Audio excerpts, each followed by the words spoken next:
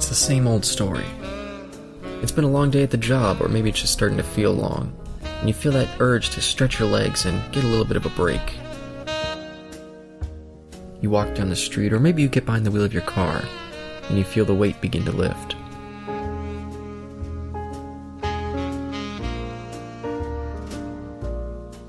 You walk through the doors, and the sound of the place starts to clear the air. You get a table, you order your drink, you listen to the sounds of the bar, and soak in the conversation.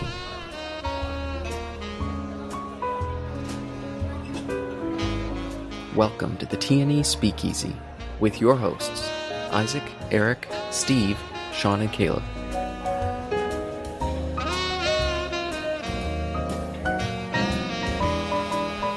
Listen in as I discuss the 1977 film, Star Wars.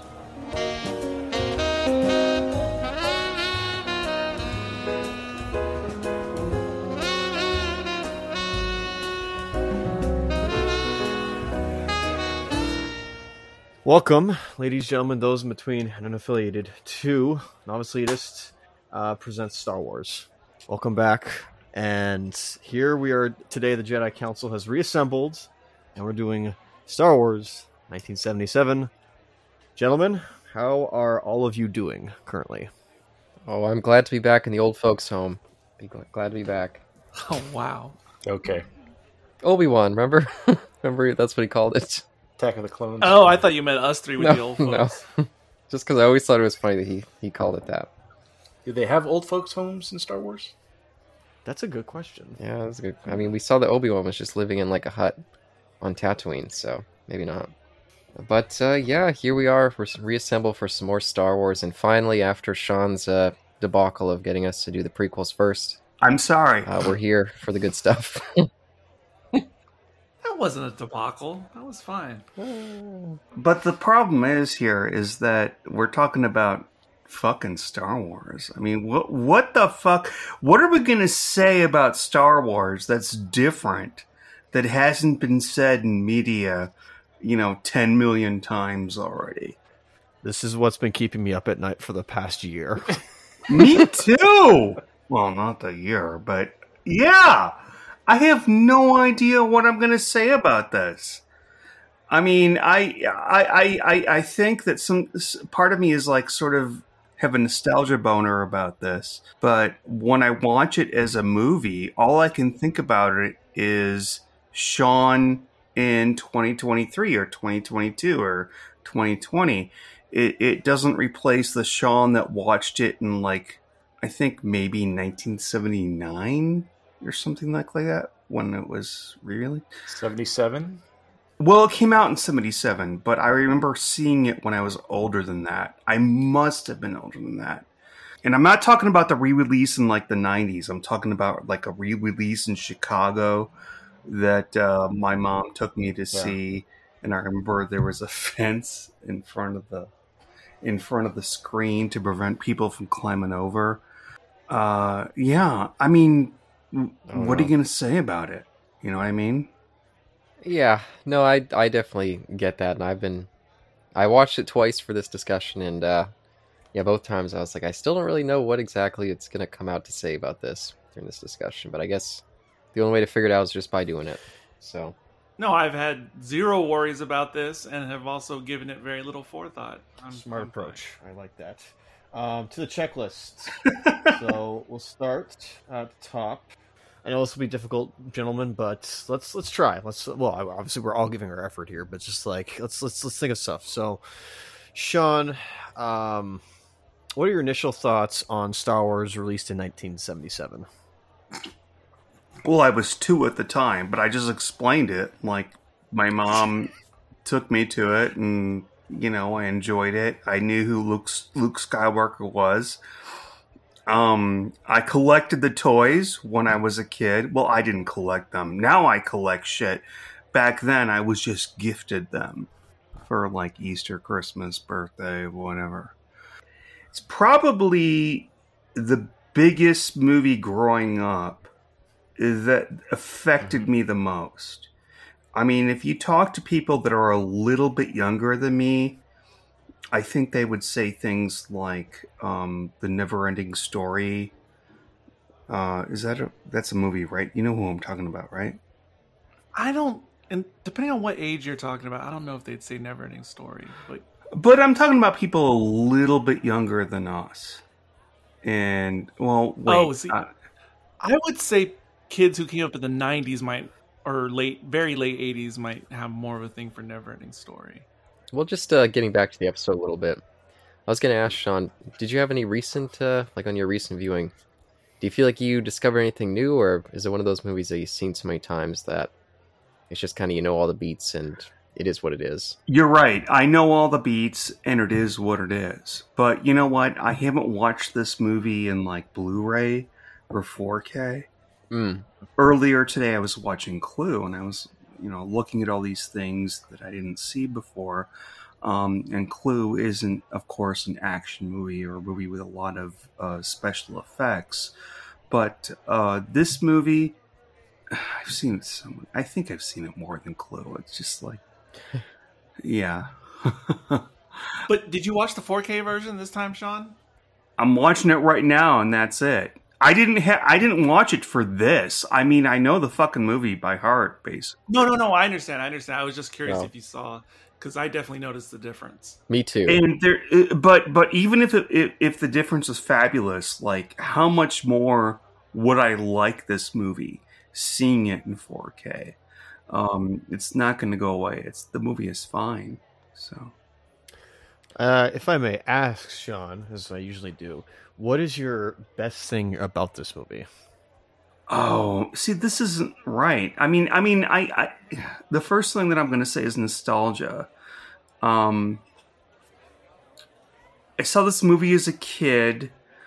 I got all the toys growing up, and oh man, the best growing up now. I don't know if there's a best thing out of it. I think I like the fact that there is a good division between the protagonists and the antagonists. I mean, there's no question there. It's almost like an old Western, and I think that's on purpose. And as a kid, my favorite was always Luke Skywalker. That's not a gay thing. It's just because I thought he was really cool. Now, being older, I think it's Han Solo, because he's much more cooler than Luke Skywalker. That's funny. Yeah, I agree with you. When I was growing up, Luke Skywalker, I always thought, oh, he's so cool. I couldn't understand why people liked Han Solo. But as an adult, it's exact opposite. Han Solo is the coolest, and not so much about Luke Skywalker anymore. Yeah. Yeah, especially in this movie.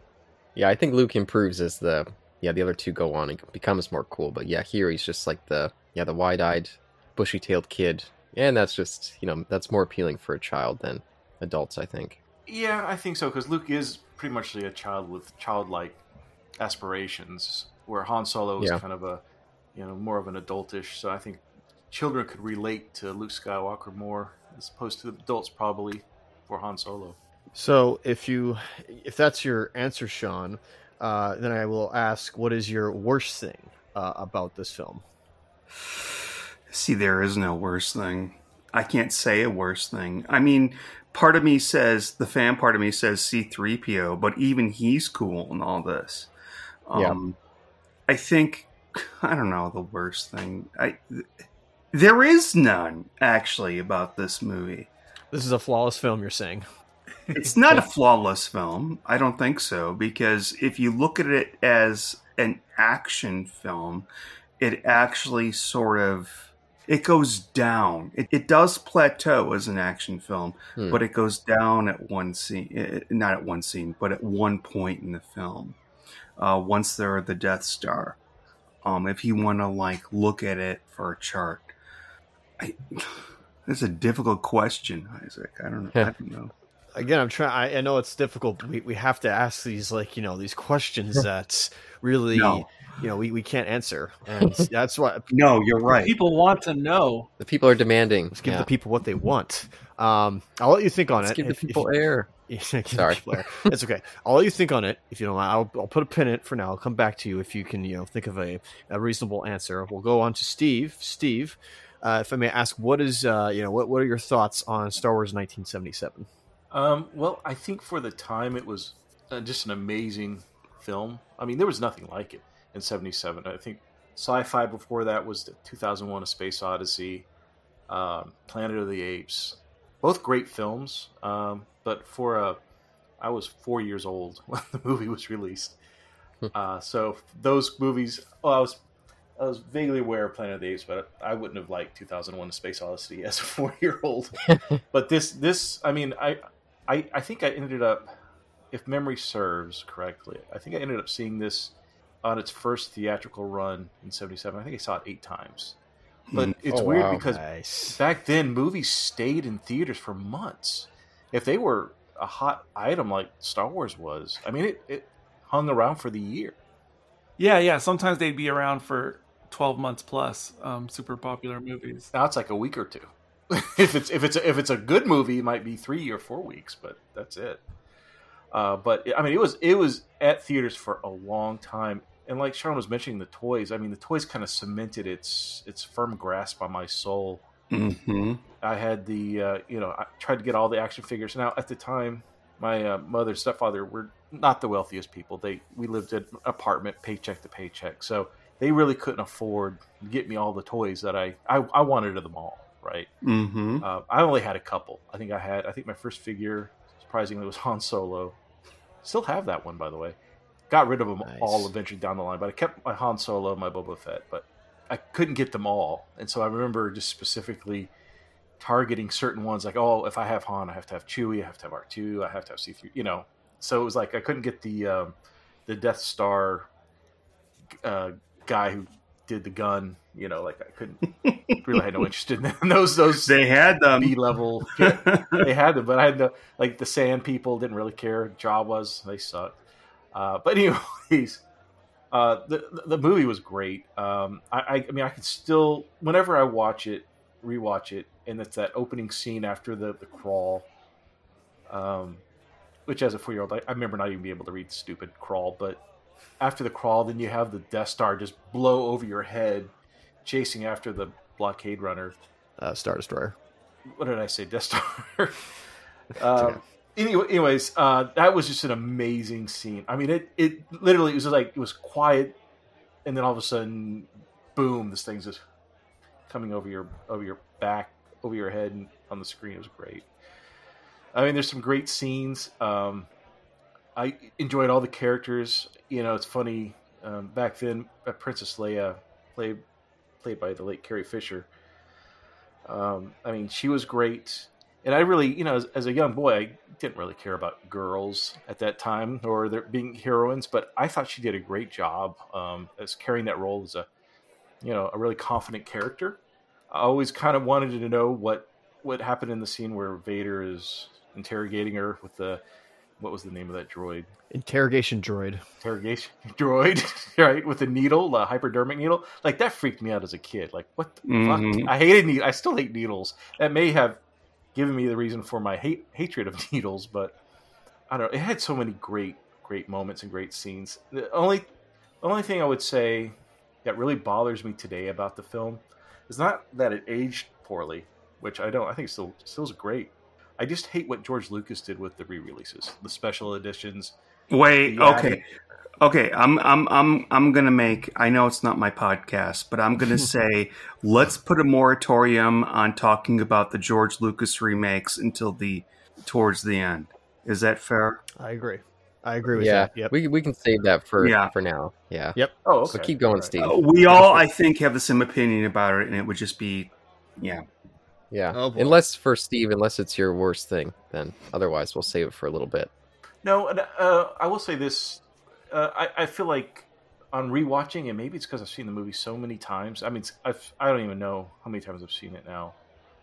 But it does. There are some moments where it slows down a little for me, and I kind of zone out until the next exciting moment. Primarily once Luke, Han, and Leia escape the Death Star, I felt like there's kind of a moment where just kind of, I don't know if it's just the quiet before the storm of where the assault on the Death Star, which to me, that moment when the X-wings fly in and they go, and there's that air to air or space to space battle with the ships, and that is to me my favorite moment of the whole film. I mean, the music, the John Williams score that ramps up during that whole scene, people getting picked off left and right. Oh, that was great. I mean, I think what the inspiration for Lucas was the battles of World War II with midway battles, with planes and stuff. So that was to me, that's my favorite part of the whole film. Again, disregarding for now the special editions. Again, it's a separate topic. Unless it's your worst thing. What is if you can think of anything just from 1977 edition, even though there have been micro changes throughout the years before that, what is your worst thing about the film?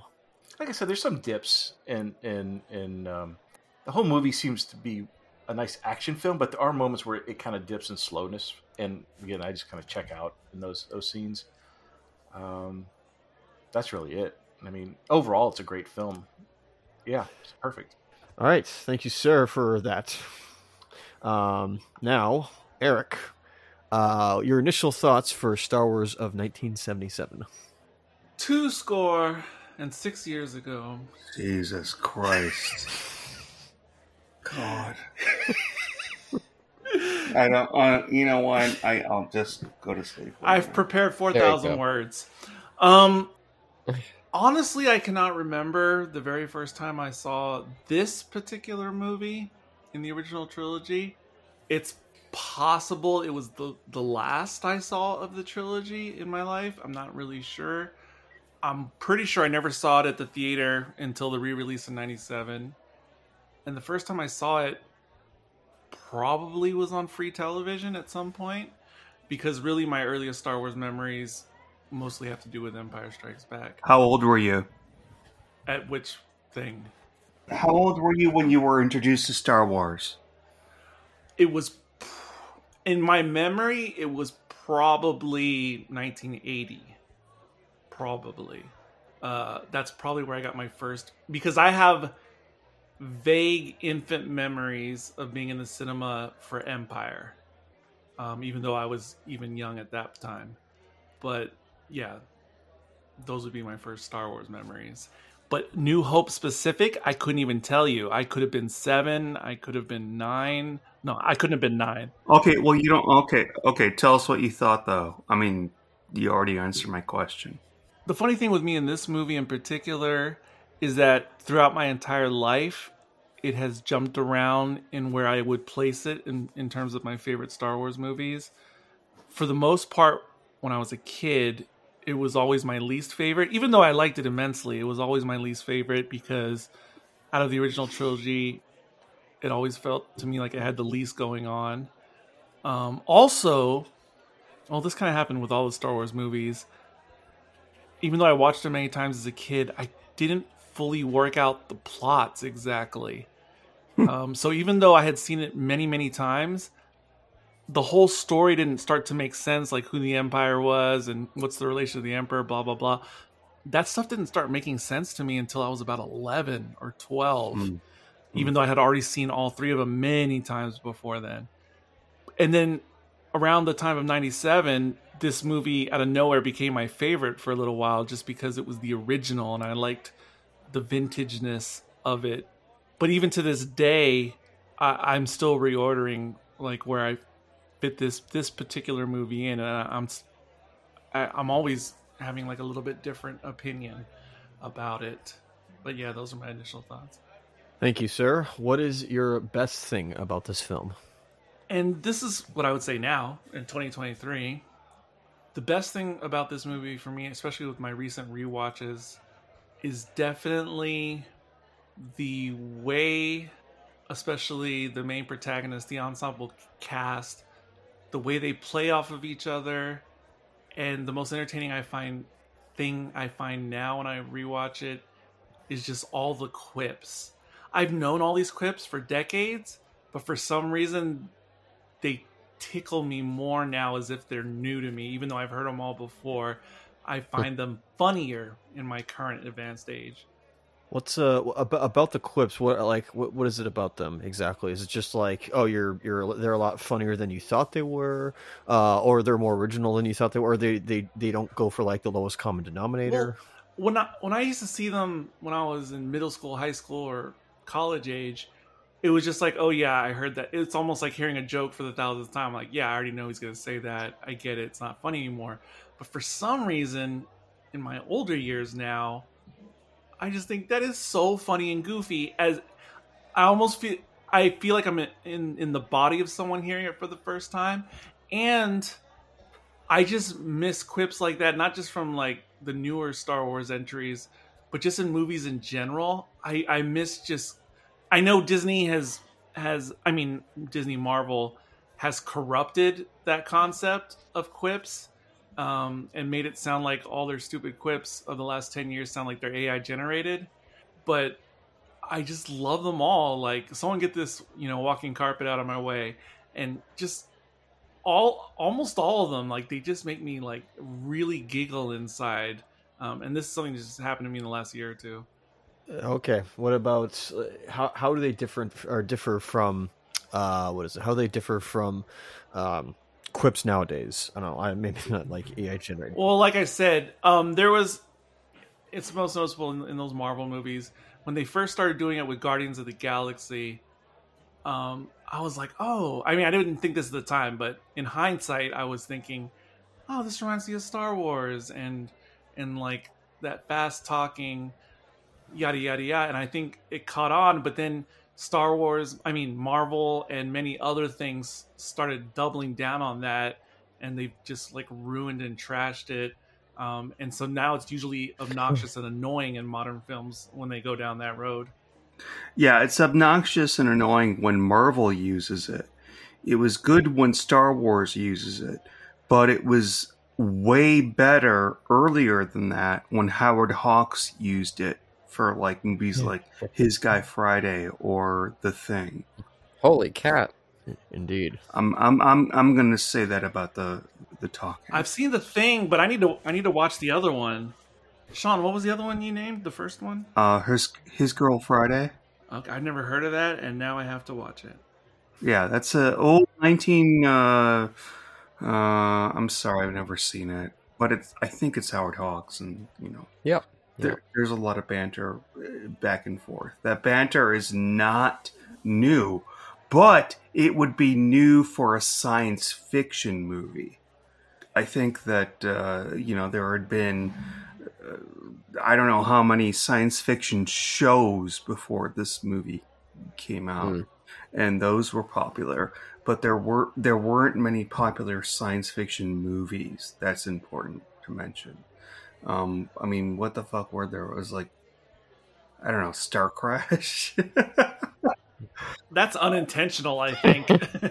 Well, there was a lot, but there's Dark Star. Yeah, that's a cult movie now, but yeah, it's important. Not that Dark Star was popular, but it's funny you mentioned that, Sean, because like prior to Spaceballs, it's difficult for me to think. And especially movies that are A-list. I can think of some B-list, C-list movies, but mainstream, it's very difficult for me to think of very many. Barbarella. Oh, Barbarella, maybe. Well, yeah, but it doesn't have good quip. Flash Gordon. It has quotable lines like in a cult classic type of way. Barbarella does.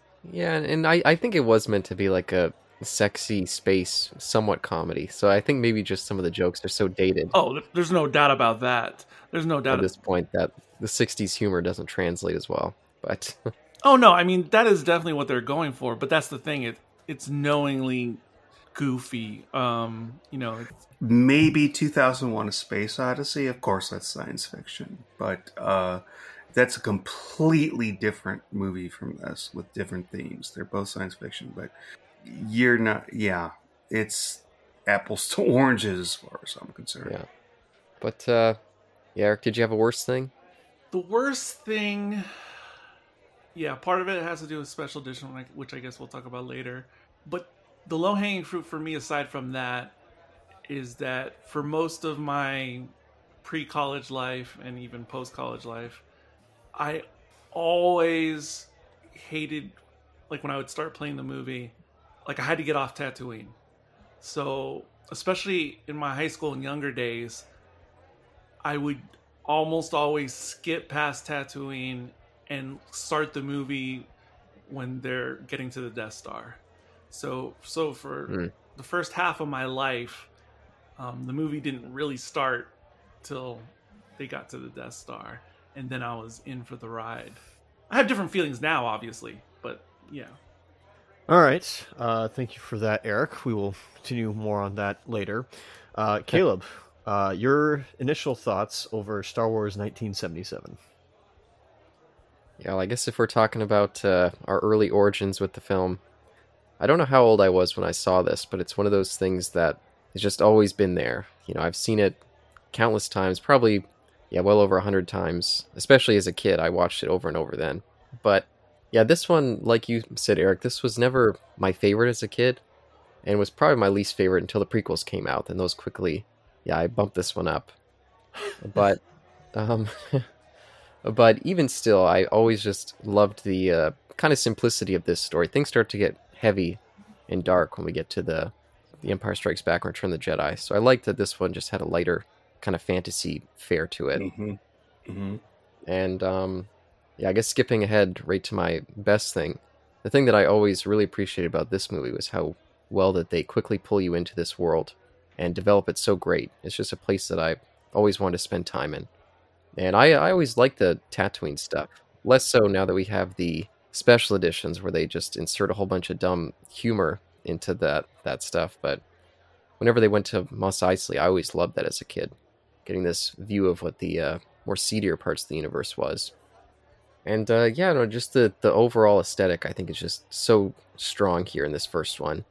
Like Steve mentioned, the pacing is a little bit wonky, and I think that makes this one a little bit harder to go back to as an adult, just because, yeah, there's definitely a number of times where it just feels a little bit uneven, and yeah, lots of high peaks and then some long delays between we get to the next peak. And I always thought it was kind of an unusual quality, and I don't know if it's a strength or a weakness. Every time I watch it, I'm never sure, of them having the dual climaxes. Like, we get this great big up on the Death Star, and it feels like, oh, the movie could end right here. They have a little break, and then we come back for the real climax.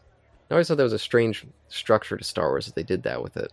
But either way, I like both of them a lot. It's just, yeah, maybe that little break period in between feels a little bit strange. So, Caleb, you're talking about where they escape the Death Star? That would be the ending, is what you would have preferred, or? I don't know about preferred, but it feels like a climax. And then it's just like, oh, now we're into the aftermath. Like, is the movie about to end? And then we jump into another climax. It's like, whoa, didn't expect that. That may be why I feel like the kind of the slowness, because I think maybe as a kid I was taking a breath, like, oh, that was amazing. And it's like, oh, it's not over? Then it slows down. Yeah. We're preparing for it, and then R2's got to load the map, and then Han's leaving with his reward, and then we get a little, more chatting in between. It's kind of like, oh, fuck, when's this thing going to end? Maybe, but yeah. But maybe that's why I felt that way, is because we just went through an ending, and now we've got maybe the final ending was a little felt tacked on, even though it's a great scene. I absolutely agree. As a kid, it's sad we're talking about this when we're kids. But I don't remember anything in between, like the starfights and stuff. But Caleb, you said your parts. Isaac, what do you think? Yeah, sorry. Anything else to add, Caleb, or shall we continue? Oh, yeah. Just before Isaac goes, I forgot to mention my worst thing.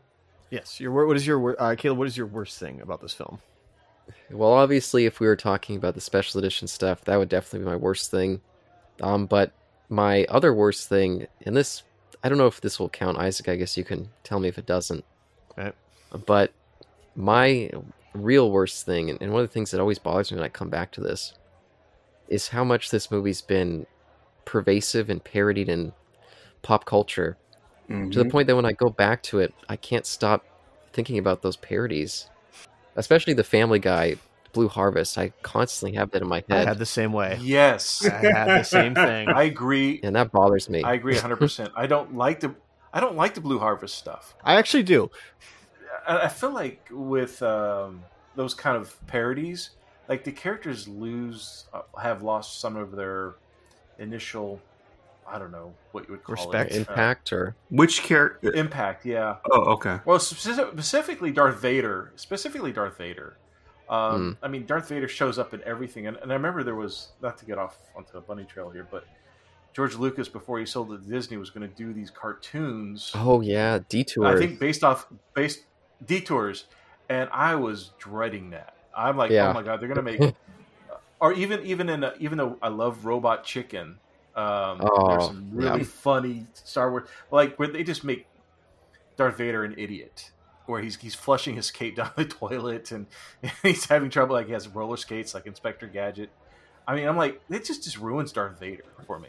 Like, I want him to be just a total evil son of a bitch that scares you. That was what he was back then. And now he's kind of like this person who's got a voice box, and he's, he's more of a klutz, stuff like that. I just, yeah.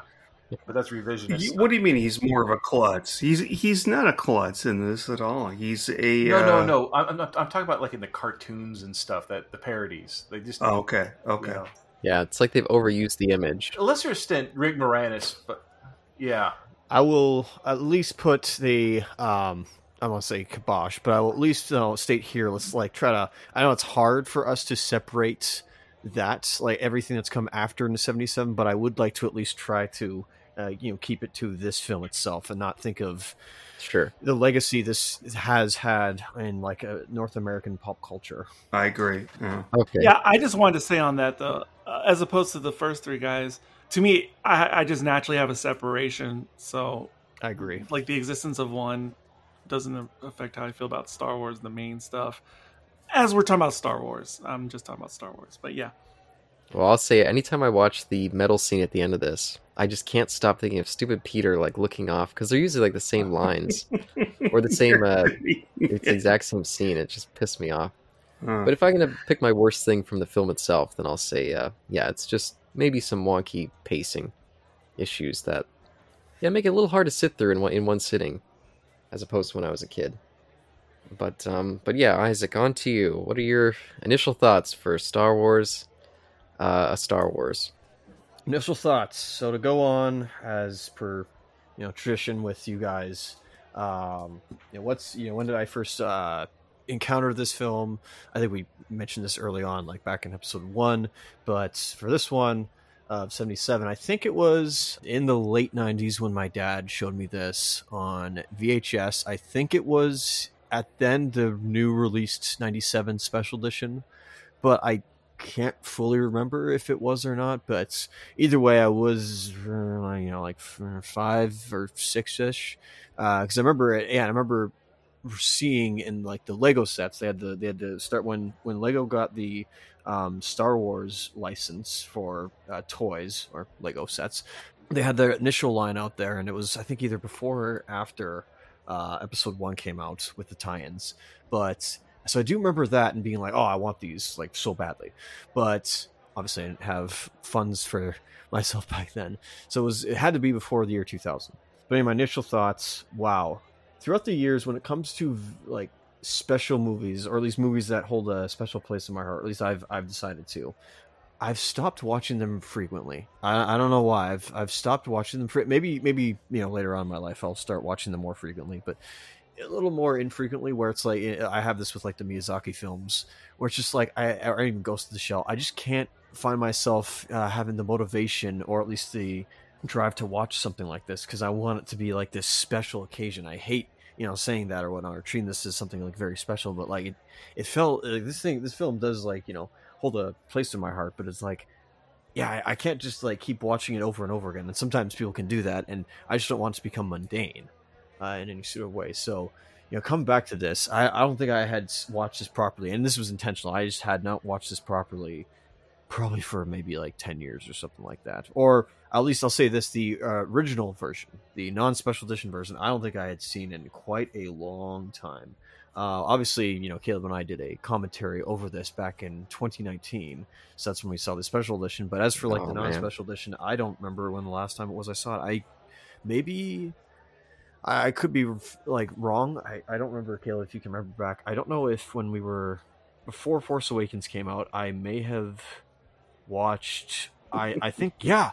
I think I may have gone through. I don't know if it was a special edition or not, but I may have gone through the original trilogy. I don't know if I did the prequels or not, but I remember I think I may have gone through just to like lead right into episode 7. So no, wow, holy smokes, coming back to this, and not only that, I am grateful that we did our finally wanted to do, Caleb. I'm so happy we did our initial George Lucas looked at his filmography, because man, coming back to this after watching Hidden Fortress, not his obviously, but an influence on this film, THX 1138B, the short and the film, and then American Graffiti. Holy smokes, it was like almost see like a combination of both.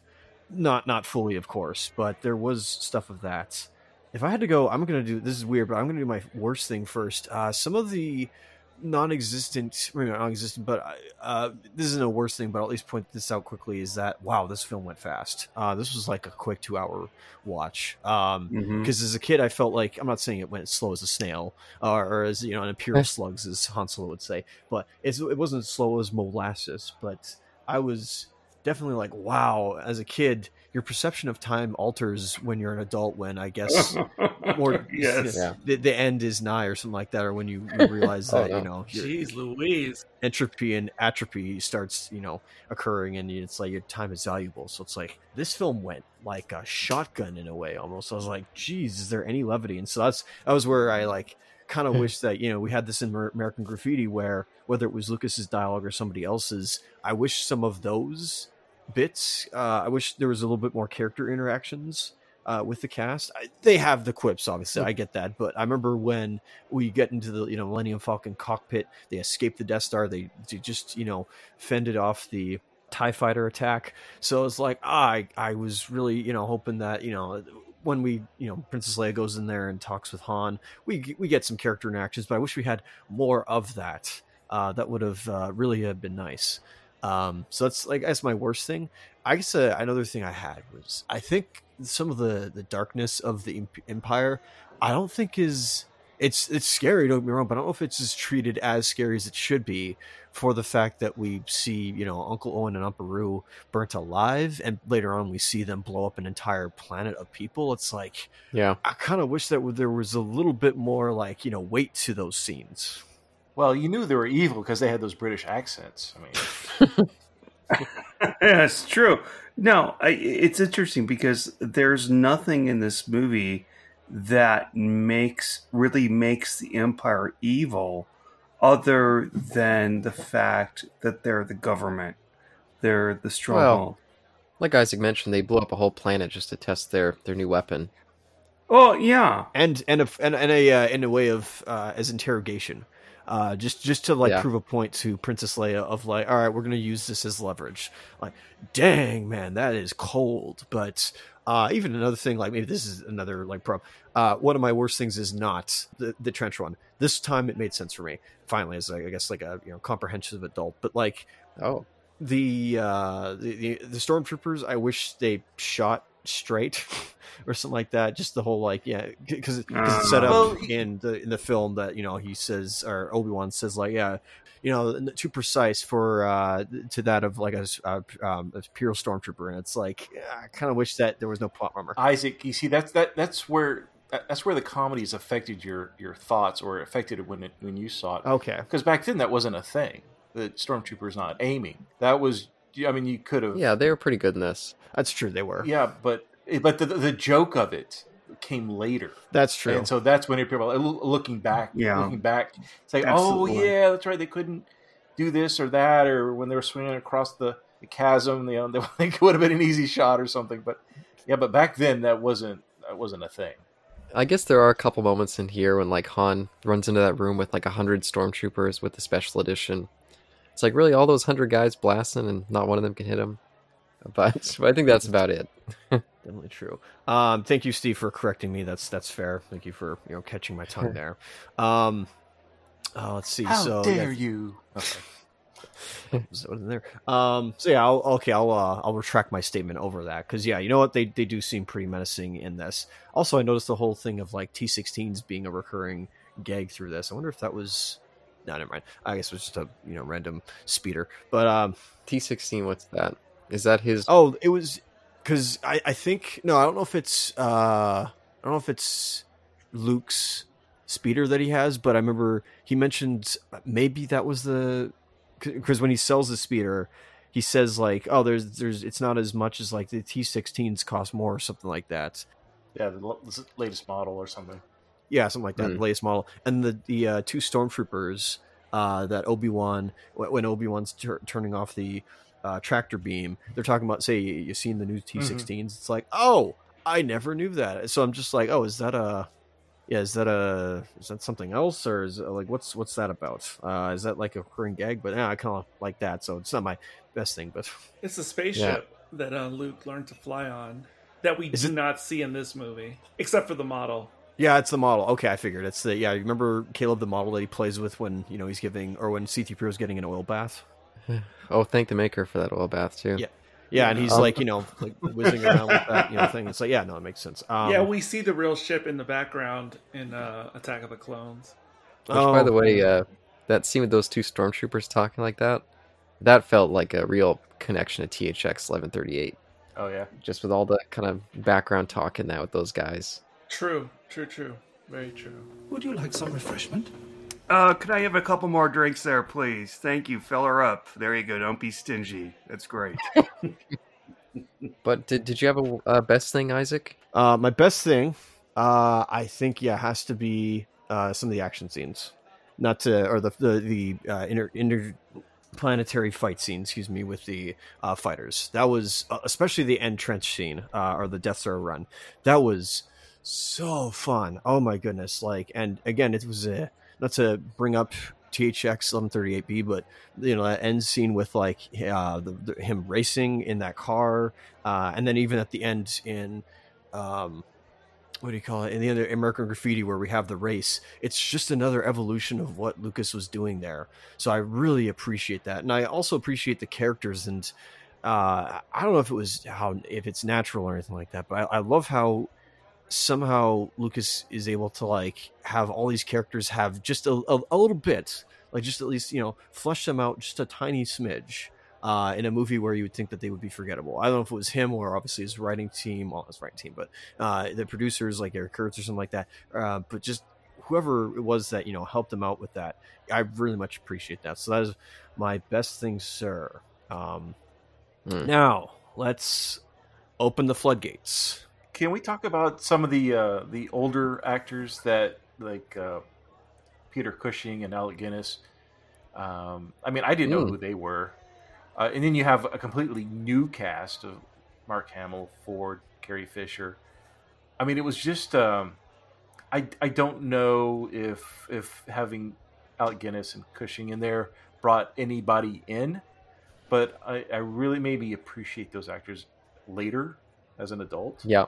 I mean, I it's funny because how many people that were in the original Star Wars film that hated their characters. Oh. Like Alec Guinness, notoriously, he would not sign if a little kid came up and said, Mr. Guinness, sign my poster or my Obi-Wan figure. He wouldn't sign them, and he was known in interviews to say he didn't like it, and I think it makes sense why he was killed off. I think from what I remember, and this has been retracted later, but that Guinness convinced Lucas to kill him off. I think he was kind of embarrassed to be doing this kind of movie.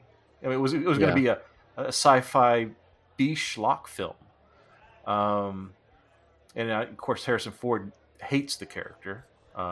He was begging to have the character killed off after Empire Strikes Back. I don't think he was expecting his character or Obi-Wan's character. No, Harrison Ford wanted Han Solo to be killed off after Empire. Yeah, we'll talk about it, but they probably should have, considering how little they used that character in that third one. But yeah, but Peter Cushing, I mean, what an exemplary actor. I mean, I didn't really have much thought of him as a kid. I just thought, oh, what an evil guy. but because of this, I looked into Guinness and Cushing's past films, and I mean the whole like horror films, the Hammer horror films where he played Helsing, Van Helsing, and then even he played Doctor Who, Yeah. not the Doctor, but Doctor Who in the films from the '60s, which is a completely polar opposite character. How he portrayed that character to Grand Moff Tarkin. Yeah, by the way, his if anyone's seen the Hammer Frankenstein movies, he's scary in those. He's just like an amoral just asshole in those, but he's really good in that stuff as well. Yeah, great actor. And I think that's why like Christopher Lee came into the prequels. I think because of what he saw what Peter Cushing did. I think he was excited to do a Star Wars film because of that. Yeah, I always wondered if that was like a nod to his old friend. Like, oh, then we'll both be in the franchise. There's a YouTube video where he's being interviewed and he's mentioned something like that. Oh, that's really cool. Yeah, that's cool to hear.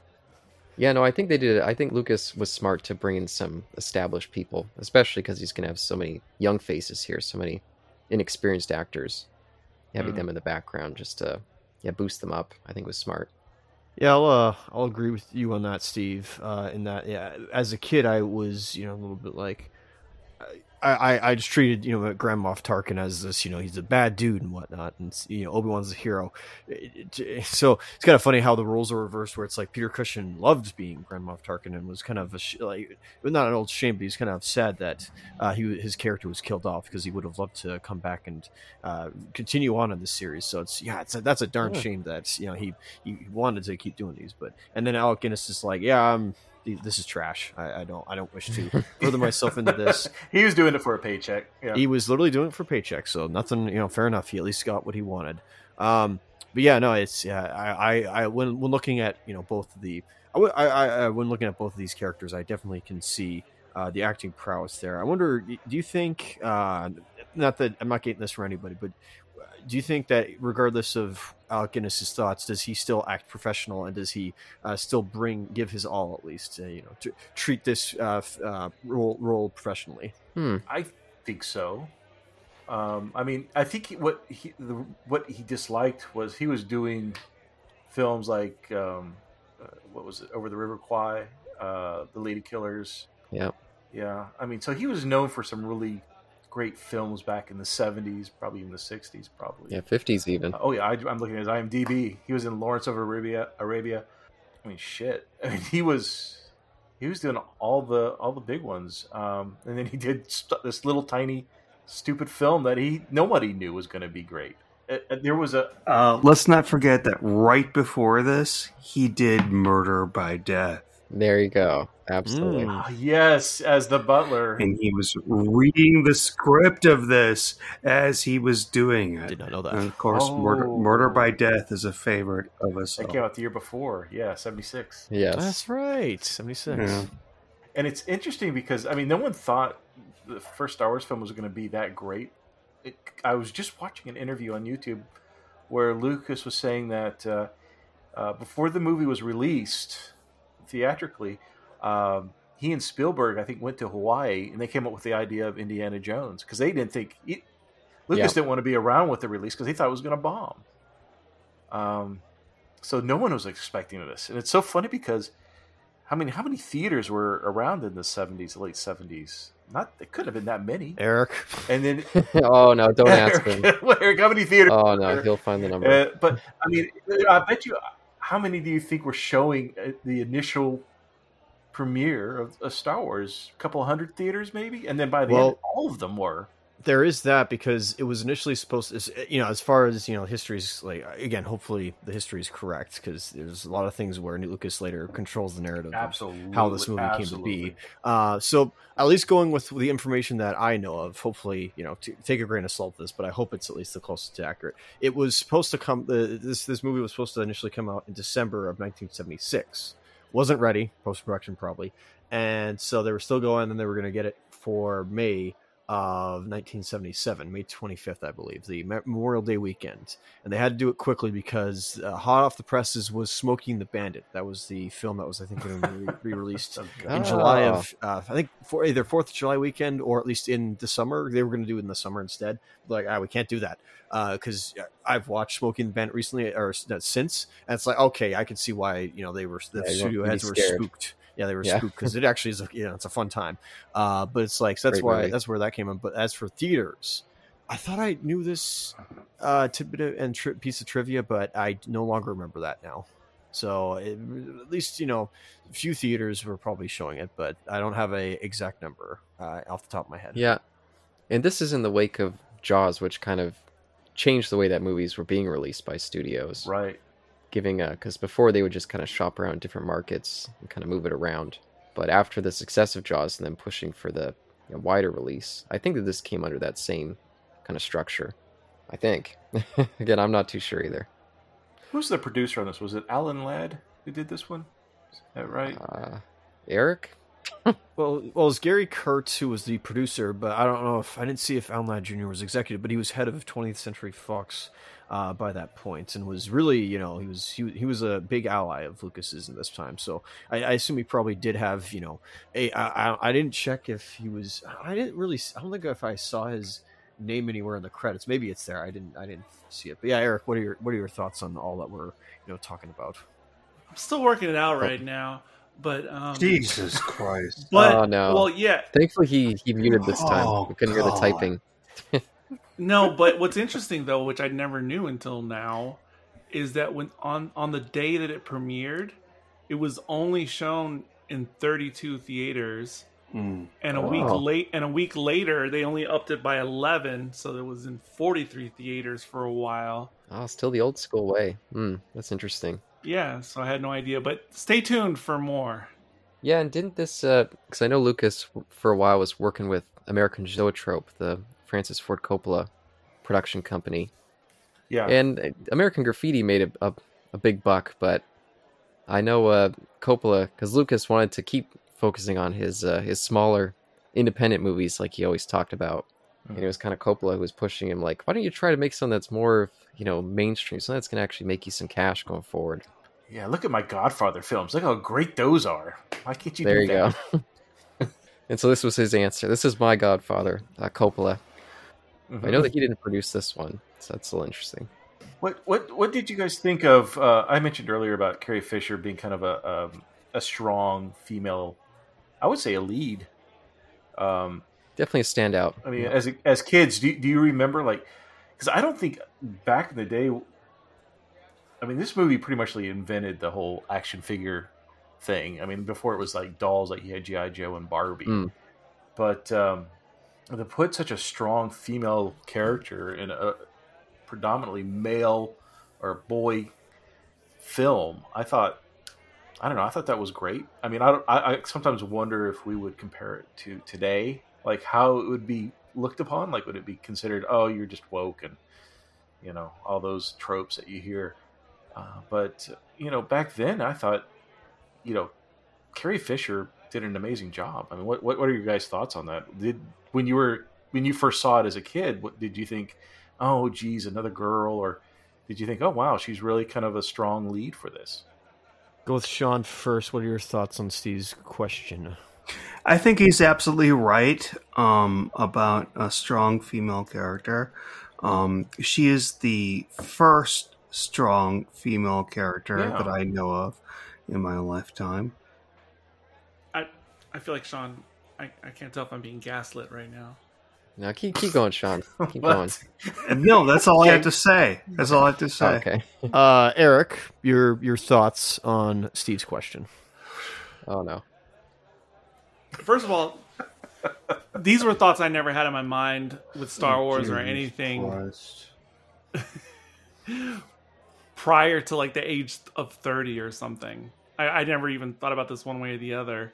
But for current day, I do have a fairly strong opinion because I know the Princess Leia character with Carrie Fisher and, of course, Ridley and Alien Ripley are often cited as some of the... Oh, what did I say? Ridley Scott. No. Oh yeah, you're right. You're right. Are often cited as some of the first prominent strong female characters, certainly in genre or sci-fi, but even across the board, they're often named that way. But from the numerous older classic films that me and Sean have run into, especially on the Best Picture and elsewhere, I find examples of really strong lead female characters throughout every era of film we've ever visited, going back to the earliest times of film, even in silent films. And I've seen it. So I think there's a collective amnesia out there, with younger generations, Gen X included, that just don't know, because I hear this so often repeated on many review channels on YouTube and everywhere about those two firsts, but they have always existed. And not just, oh, she's a strong lead, as part of this trio. I mean, like, lead of the movie. There are tons of examples. Now, are there more males over time? Yeah, of course there are. But there's a lot more than a handful of strong female leads that are significant and powerful, without even mentioning something like Wizard of Oz or Gone with the Wind. There's plenty of more examples that people are just unfamiliar with. So I understand in our modern collective mind, these are like the beginning of that, but I really don't think that the history of film reflects that if you really dig into it. Well, I really liked one of the scenes, was when they were rescuing Leia, or supposedly rescuing her, and she's like, "They sent you," or basically mocking Han and Luke about how screwed up this rescue plan they have, and I know she's like insulting Han left and right, and what does he say? No reward's worth this. So I always, maybe it's one of those funny moments for me too. It just made me laugh. That I love it. I love that line. Yeah. Yeah. Yeah, like, oh, you couple of amateurs, like, really, this is who they sent to get me? Not realizing that they just came on their own. Where's Obi-Wan? I mean, he would have, like, slaughtered everybody. Come on, what are you idiots doing here? Not to mention the 1970s in general in film. There's a strong, and television of the time, there's a strong through line of women's lib. So it very much fits into the time period, because tons of sitcoms, primetime dramas, movies in the 1970s specifically, were all about that. So it totally made sense historically, that it would be alongside everything else of the time. Yeah, especially if you liked exploitation or horror. They were always pushing, like, the pistol packing mamas was just a staple of the 70s exploitation. Yeah. So I think actually probably no one noticed it at the time. It's just retroactively. I think people knew at the time, but yeah, that stuff was not remembered into the 80s and the 90s because, yeah, a lot of it was not re-released. Yes, exactly. These are lesser known things in modern times. Exactly. So I don't blame, modern audiences for not it makes sense. seeing it. And I feel like the Star Wars film was very progressive. I mean, I think compared to today, it didn't hit, like back then, it didn't hit you over the head with certain thoughts and social issues. Like one of them that comes to mind, like I didn't pick up on until much later as an adult, was that the whole thing with droids being slaves. Like when they go into the cantina on Tatooine, they're like, "We don't serve them. Get them out of here." Kind of like, okay, what's the fucking deal with it? What does he have wrong with these droids or robots? Yeah. But now looking back, I'm like, oh, they're referencing like back in the South in the 60s, 50s and 60s, where there was specific restaurants, water fountains, and stuff like that for different people. I guess I could put it nicely. Yeah, segregation. Exactly. So it discusses that, but in a way that I think probably affected future generations to kind of, we're talking about these two Abbott Costello characters. There shouldn't be any reason to hate them. There was no explanation to why droids were hated so much, but it did kind of put a thought in my young mind that was wrong, and that even though again it's science fiction, we're talking about something completely fictional, but the concept itself was introduced, and I I think credit Star Wars for that. Yeah, and just even beginning with them is like the underclass, these kind of peasants trapped in this greater story. Mm-hmm. Then they get captured and like sold as slaves, if you want to put that attachment to them. I didn't pick up until my recent viewings how dismissive both Luke and I was gonna say Lars, fuck prequels, his uncle, crap, I can't remember his name, Uncle Owen. Uncle Owen. How dismissive and they are to C-3PO. C-3PO is just like keeps talking. He's like, okay, shut up, I'll buy this one. They're just all mean to him. Well, I mean, they're so unimportant that they're not even worth wasting laser or ammo on. Shooting them down in the escape pod. Like, oh, there's nothing in it. There's no reason to shoot down. And I think if there was somebody saying that if that guy hadn't given that order, if they would have shot that escape pod at the very beginning of the film that C-3PO and R2 were in, then there would have been no story, because the story would have ended after that. But their lives weren't even worth wasting fire. And I'm even thinking back. I'm sorry, I'm just going through the whole movie again. But the scene where they're on the Tatooine 4, is that the name of the blockade runner? Tantive 4. Tantive 4. There's a got the rebels and the stormtroopers shooting out in a hallway, and they're not even concerned about shooting the droids. They're trying to shoot around them so they can kill the rebels. Yeah. They're just no. It's a funny little bit.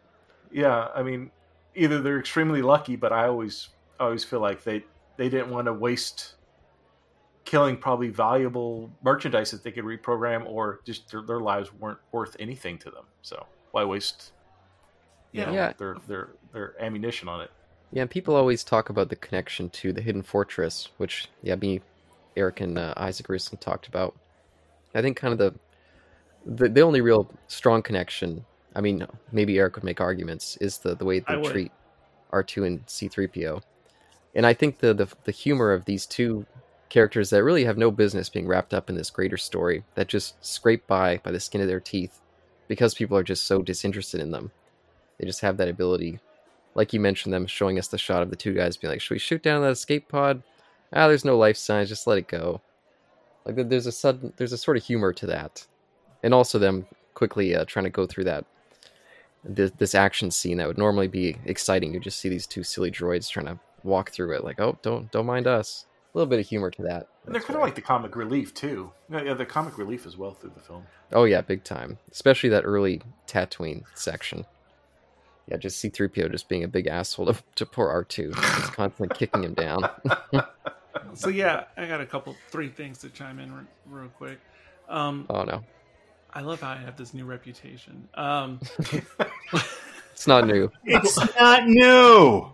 You've done it for years. Yeah, decades new. So... it's almost made me forget what I was going to say. Oh, so this whole idea of the otherism, or whatever you want to call it, with the droids in Star Wars, I think it's a large part the amalgam, just like many things in the original Star Wars. George Lucas is kind of playing off of two main things. One is the Hidden Fortress stuff, which, of course, a big part of that movie is the classism that existed in that era in Japan. And so it's just being translated over. Those guys were peasants or slaves in Hidden Fortress, and Serfs. That's who the droids are. Yeah, absolutely. I think it's a combo of that with the concept that has been strong in science fiction forever, but especially highlighted in 2001, with the idea, is artificial intelligence or man-created beings, are they equal to or on the same level as regular humans? And so, by design, I think Lucas is very much playing off of both of those concepts with that. It took me a very long time and digging, and I finally found some numbers to work with on number of theaters in the 70s. Very nice. I'll tell you with an asterisk. So in 2022, there was, I guess, 39K screens in the US, and the best figure I found is for 75, with approximately 15K in the US. The only problem is with my 70s figure is they also showed the figures for the Soviet Union, and they have incredibly more screens in the Soviet Union. And I know Soviet Union is Russia plus other countries, Yeah. but they're on a whole different scale, and they've been consistently massive throughout the decades. So that's why I'm not sure I'm looking at, because while the US was down in 15K range, supposedly Soviet Union was 155K. That's all. I don't know. So I don't. In Mother Russia, movie watches you. So There I you don't go. know what's going on with these crazy Soviet statistics. I don't know why they would need, like, are Well- these 10 people theaters? Are they projected on the side of buildings? I don't know. Well, and you got to consider too, like in the 70s, there were movie theaters that were single screen theater. Yeah, almost predominantly. Yeah, that doesn't exist anymore. I mean, theaters today have what, a dozen at least. At least. Yeah, so Yeah, the only ones that still exist are like the old vintage restored ones for the most porn part. ones, yeah, the ones that show porn, yeah, There you go. Yeah. Oh yeah, there's with the sticky floors, yeah. Me and Caleb have a single screen theater here, and I know another one on our island. So those exist. Two here that I know of: the Park Theater and the Rio. Yeah. Oh, right. Oh, by the way, drive-ins were also counted in these stats. Oh, yeah, I guess that makes sense. Also, still single screen. Yeah, those are almost gone. Yeah. Oh, but we I wanted to mention about the because I think we discussed during the prequels how some of their scrolls at the beginning kind of felt like they were just an obligation, and some of them were even confusing. And it was like, what the hell are they even saying in this scroll? I like that this one did such a great job of feeling like you just. I think, of course, this. I'm sure Lucas mentioned this many times, which is probably why it's in my head. But it's just like jumping into the middle chapter of a serial or something. It's just, oh, here we are catching you up on what's happened. And I think this one here is straight to the point and really serves that purpose well. And like you mentioned, jumping in on that chase and the great action scene, it really immediately pulls you in at the start. Yeah, it gives you enough. Doesn't give you too much.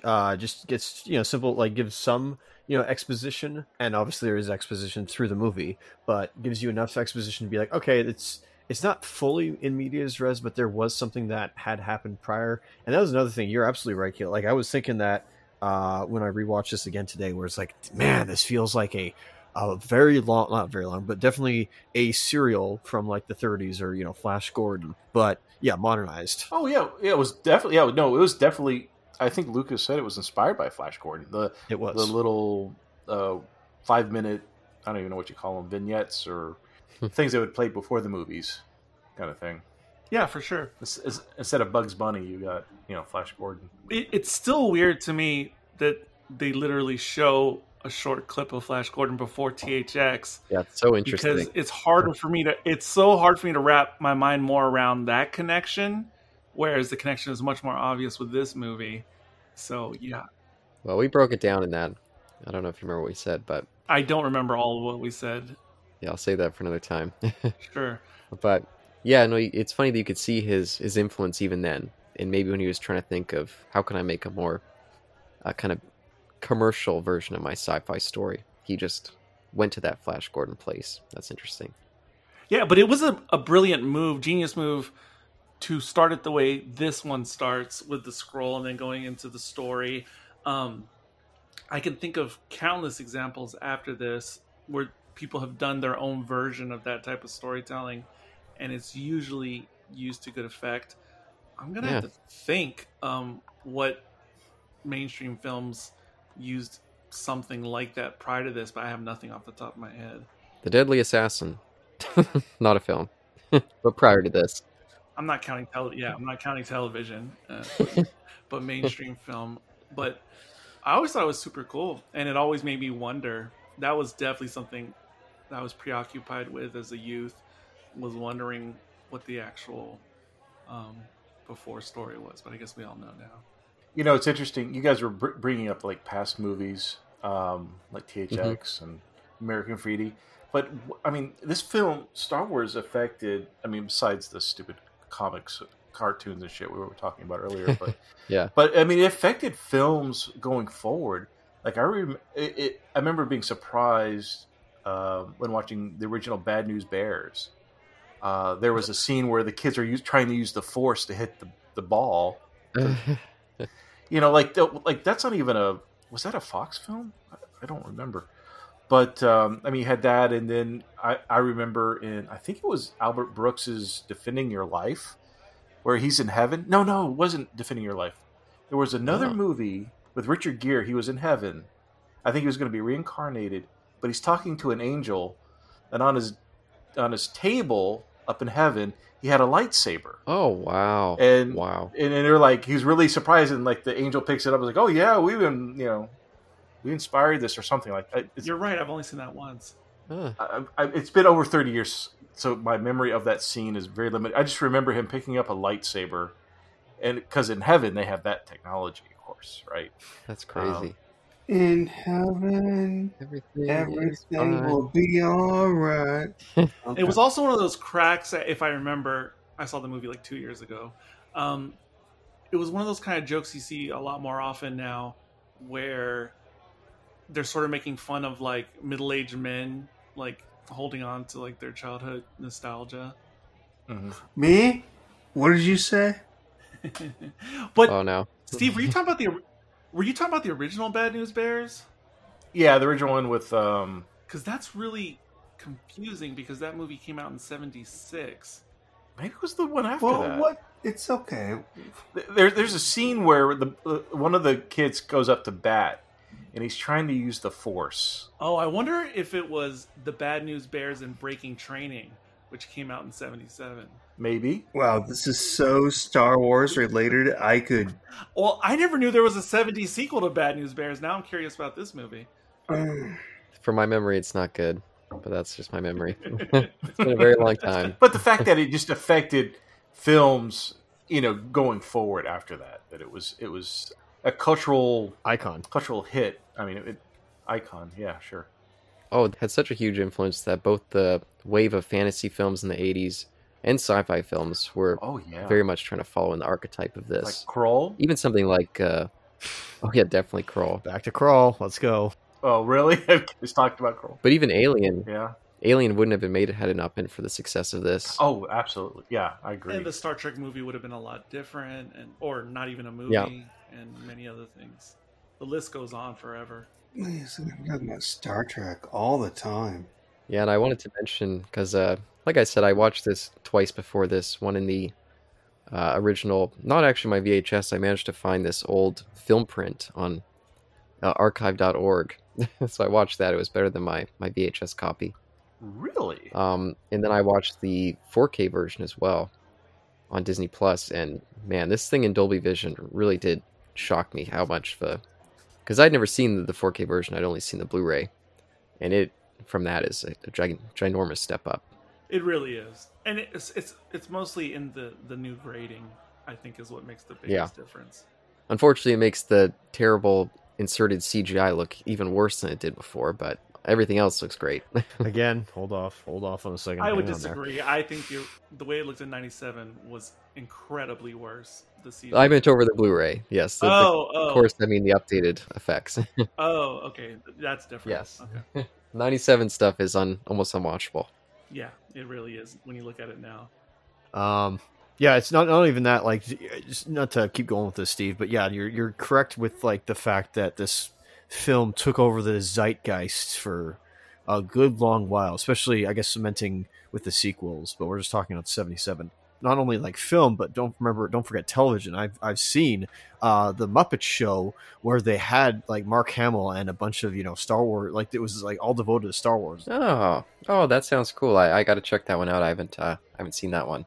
I got a question for Sean. Who's your favorite B character? So that would be like Chewie, R2D2, C3PO, or R5D4. Yeah, I'd like to order 2 more glasses of wine. The old vino, please. Vino. Rojo. White Zinfandel. That's what my grandma used to drink, white Zinfandel out of a fucking box. Sean, I know you like wine. I've got a whole box of white Zinfandel in there for you. It's like, no, I don't think you understand. They'll make wine. They don't make good mouthwash. That's my Donald Pleasance imitation from Columbo playing the wine guy. There you go. And the old port in a storm. Yeah. My favorite's the guy that looks like he has like a penis mouth. You know, the guy who's following them around and Penis Mos mouth. Eisley. Looks like he has a giant. This might be my new character. What are you talking about? He's the guy he speaks into like a little thing. He's like, wah, wah, wah, wah, wah. Yeah, he's like Howard the Duck. Oh, the spy that. Yeah, penis guy. Yeah, when I was a kid, I always told my classmates that it was Gonzo, like in disguise. Yes, I like that. It's Gonzo. I always thought it was Howard the Duck in disguise. And I love Caleb's how he impersonated the character because it sounded just like him. I mean, I didn't know who you were talking about until you did the voice. But besides me calling him Gonzo, I always thought he looked specifically like an uncircumcised penis nose. Agreed. I always thought that. Oh my God, Wow. Eric. I started it. I apologize. I started. Caleb, I got a question for you. What about the scene where Obi-Wan's fighting Vader at the end, and then he relinquishes his life to save Luke? I mostly like the dramatic weight of that. I do think that poor Alec Guinness, maybe that was the scene where he realized that, what movie am I in at this point? When he does a little spin. I always thought his face after he does a little spin, he just looks like, oh. I always hated the continuity. If we can move on to the re-releases, the special editions. Sure. All the shit that Lucas added, which I hated. I hate almost everything he's done adding to the film. But the one thing I felt like he should have done was update that battle, because it does not make sense at all with any of the films. Even at that time, even in 97. Wait, which battle are you speaking of specifically? When Vader and Obi-Wan had the lightsaber duel. Okay, and what was the thing that? Because it's so like the effects wise, you mean? Slow. No, yeah, the effects wise, they could have improved lightsabers a little bit more, but it's so slow. Like, we know Vader can do better, and there was somebody who did a fan. Not like a year or two ago on YouTube released. I think I've seen and this. They're more like action. They're more jumping around. And, I mean, not ridiculous like Yoda was in the prequels, but it wasn't just like two guys like just holding up a toilet paper tube of cardboard and like just randomly aiming at each other's sword, which it just does not fit at all. And I always thought, because Lucas said, oh, well, of course it's slow. When the prequels came out, he said something along the lines like, oh, yeah, well, it's slow in A New Hope because, you've got a guy who's a robot and Obi-Wan is old. But as we get into it later, like with the animated stuff, that's just not the case. I almost felt like they could have explained it a little bit better in... was it Rogue Squadron? Rogue One? Where they could have said, Vader received new parts for his limbs. And so he's adjusting. There's a point where he's got to adjust to his upgrades or whatever. Like they never included that because to me, the whole lightsaber battle at that end, it just sticks out like a sore thumb. Like it doesn't make sense. Because in the very next film, we see him battling Luke, and he's way more active. Vader is. Yeah, and I guess it's even more jarring with Rogue One before it because we see his little fight scene where he's trying to get the plans. Exactly. Yeah, I think it would have been far more. They could have explained it so easily. Yeah. Yeah, I'm glad you brought it up just because actually I forgot I was going to mention this as like my least favorite thing in the movie now. Yeah, when I watch it with my modern eyes, the entire film, that's the only one moment that I get a little cringe for modern people seeing it for the first time is just that duel. And actually the effect of the saber was much worse in the original non-specialized version. Definitely. But, and yeah, I've heard the retcon and this and that, and definitely if you were going to do a special edition, it would have been nice to update it, like those fan edits, that would have been nice. Or even if you don't go that direction with an edit or something, I wouldn't mind if they were less animated and still moving slow. But explain it. If it was filmed in a way, well, if it was filmed and presented in a way that it was understood that they weren't about the physical duel at that point, it was more about the mental duel.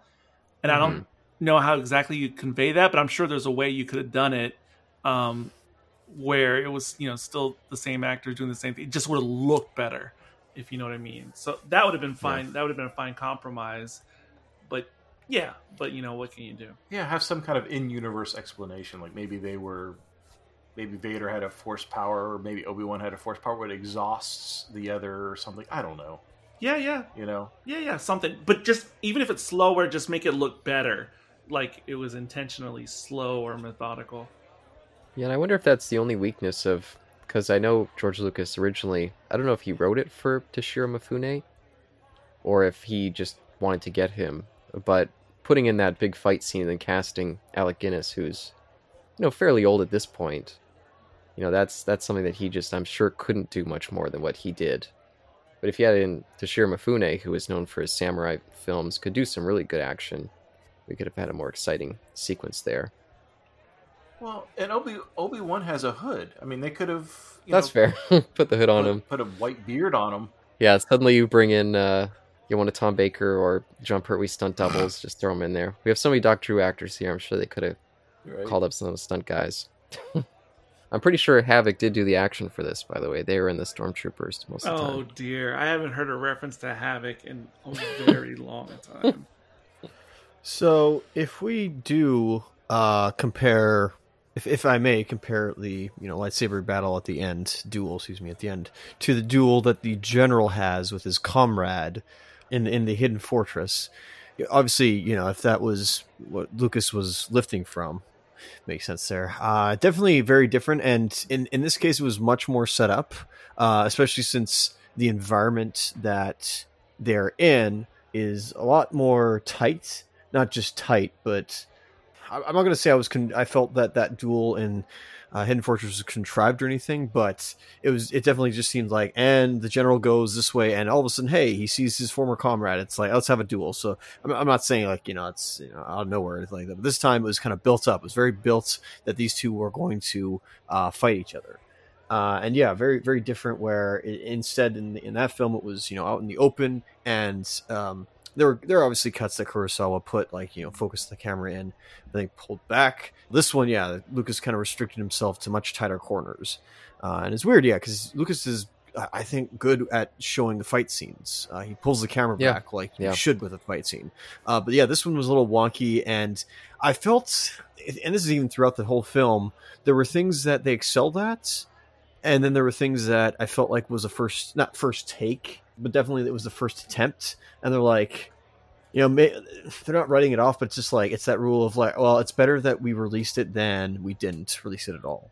So it's like, as limited as it is in this, and the epicness that it's been built up as, just treating the film as its own, I was like, yeah, it is a little bit of a letdown. I will admit that, not just like from a technical standpoint, but also it's the first time we see a lightsaber duel, and it's like, well, how do these things work? But obviously, throughout the years, we've like evolved it to be something else. But I kind of the fact that Lucas went back and did multi-additional edits.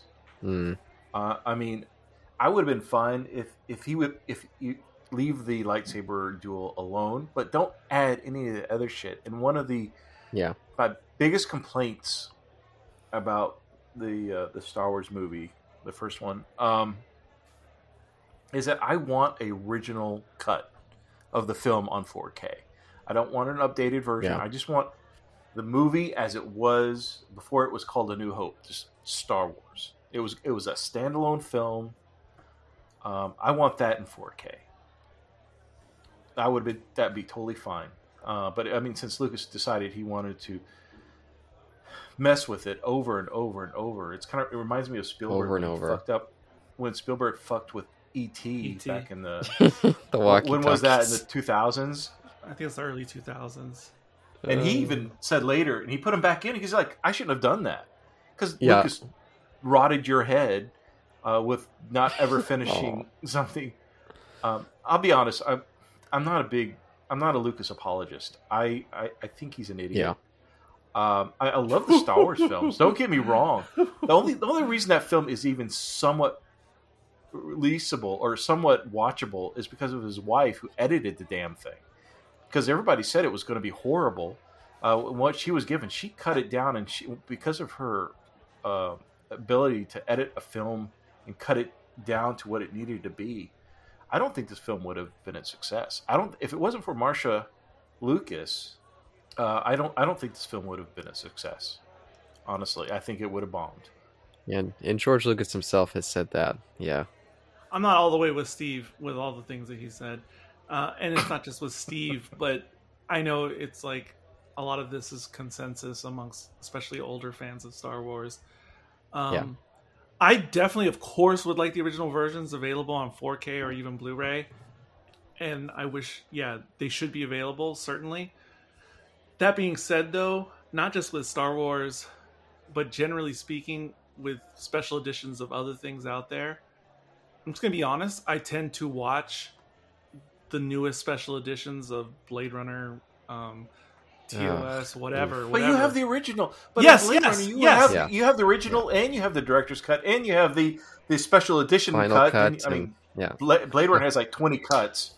Again, I would love to have the original, and it should be out there in a premium format. It should. But Lucas refuses. Yeah, I understand. Yeah. And, I mean, you could say the same thing about, well, not to the same degree, but James Cameron is a little bit that way, but not as harshly as George Lucas is with hiding the original stuff. But that being said, when we just talk about Star Wars, when it comes to the alterations, there's definitely alterations in all three originals that I am 100% here for, and then there's other ones that I don't. But it's all case by case for me, so it depends. But overall, I feel like A New Hope's the worst. No, out of all the updates. No, I think Empire Strikes Back. I don't mind what they did. Yeah, that's there. okay. I don't mind what they did with Jedi, except for the end song and adding Hayden Christensen in it. But the first movie has been, in my mind, it's ruined this film. Why doesn't Lucas? I mean, I know it's Lucas, and I'm pretty sure when he sold it to Disney, he wrote it in the contract, you are not allowed to touch. Yeah, I'm sure it's him. Touch this movie. 100%. While Lucas probably has a 4K copy of the original film. He's watching and laughing. Yeah, it's somewhere locked away, and we'll never see it until he dies. And then whoever his heirs are of this license, they'll hopefully release it then. But his refusal to do this is just mind-boggling to me. I don't understand it. Why not release it like Ridley Scott with Blade Runner? Why not have the 30 copies or 30 revisions that we can all watch and enjoy the way we want to? But no, he's got to have. I don't know. Well, I don't like it. I'm not nearly as bothered about this, what we're talking about. And if we were just talking about what was the most screwed up by Special Edition, actually, I think I'm leaning towards Jedi for me. Me too. What do you think? More than this one. What scene? The bar scene with the stupid guy who sings and we look at his dancing uvula. Oh, yes. That was horrible. Yes. Horrible. I forgot. I blocked that out of my memory. Okay. Yeah. We'll discuss that when we get there. That's like the worst moment. And then there's another thing I don't like in that one. But anyway, but in this one, it's not a big deal to me. Like adding Jabba. We don't need to see Jabba the Hutt. That's a terrible scene, by the way. When he walks over him and... It doesn't even look right. It looks horrible. No. At least update that shit. In Boba Fett, he like mugs at the camera for a second. He like looks right at us. Yeah. I mean, that was kind of cool, but I can understand that. I don't... See, that's funny. We're like back and forth on all these different elements when you break them down. Yeah, I don't like the Jabba scene, but I also think it's a lot better now than it was in 97. There's a great fan edit out there that I just saw this week where they took the CG from the modern version, but they made it so that Jabba is being hollow projected on one of those little walkie droid things like out of Phantom Menace.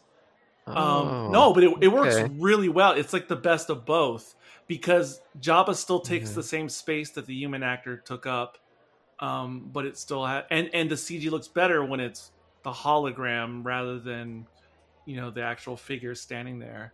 But do you actually like that scene itself? You think that was a needed scene? The only reason I like it, and this is for me when I didn't know Star Wars backwards and forwards, and for other people who watch this movie and don't know Star Wars backwards and forwards, it took me a long time in my youth to work out the connection of Jabba, like in Return of the Jedi, and how the seeds were planted in A New Hope.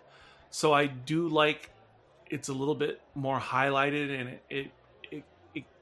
it gives a better connection to something that was already there before it was just in the Greedo conversation. Because that was just an element that really, really confused me for a long time when I was younger. And just a little bit more would have gone a long way for me. So I think it works. And it could have been done better than it has been done, but having something there, I think, is better than having nothing at all, if it was done in a different way than what we actually see. Yeah, I disagree with Eric. I'm sorry. Oh, I think the Greedo scene more than sold the conflict there. Again, I don't think the casual viewer, adult or not, would necessarily catch that, especially when you think that there's 3 years between the sequels, and it's not easy to revisit back in the day, it wasn't easy to revisit the films. Yeah, but now you're inserting, because of course that stuff only existed when we had home video. So yeah, people seeing the theater would have been something different. But even in modern times, though, where these things are available, people who are casual viewers aren't going to be like, okay, let me brush up on my Star Wars before I watch the sequel or whatever. Okay, one of the most notorious edits that Lucas did is the "Who Shot First" scene. Oh boy, Glad I saw it, just as what it was today, and it was perfect. Continue. What was it? That Greedo shot first instead of Han? Han. No, yeah, like I saw, like as it originally was intended, where it's a brilliant scene, by the way. I just love that scene a lot, where Greedo has him, by the gunpoint, and then Han Solo just like maybe it's too easy, but just like he has him at gunpoint, and then like Han Solo just like just keep talking and gets his blaster ready, and then fires. It's like, oh, that's so awesome. Yeah, you can see him needling Greedo on as Greedo's like, I can't wait to kill you. And then right after that, he's like, oh, I bet you would. And then blasts him. It's awesome. That's great. But the original film, Han shot before Greedo could. There was never a blaster fire Absolutely. And I like that. Yeah, Han was the only one that shot. That Han is more morally gray. Yeah. The original version is by far the best version of this scene. But there's been like 4 or so different versions. Yes. To date. Oh my god. Yes. And the first one was horrible. I mean, I think that actually the second might have been worse, I think, when they had the head bob. The 97 edit is the worst of all of that scene. But the most modern version... But it's so obvious that they moved Harrison Ford's head like he cocked it, even though it looked solely... Disturbing. Totally Yes, disturbingly... Unreal. It's bad in every possible way. Uncanny, yes. The 97 version is completely horrible. But the newest current version on streaming on Disney Plus, it's definitely the next best besides the best for me. Like, it doesn't bother me anymore, even though I think the original is the best. The current edit doesn't bother me, but it's not as good as the original. The other in-between versions are bad. Even though it changes the context of the scene, you're still fine with the change. Yeah, that's true. Because that's yes. Yeah, they're always again. I'd rather have the original. But there's other things I would change first if we were just looking at the newest version. Yeah, like all the dumb jokes in Mos Eisley.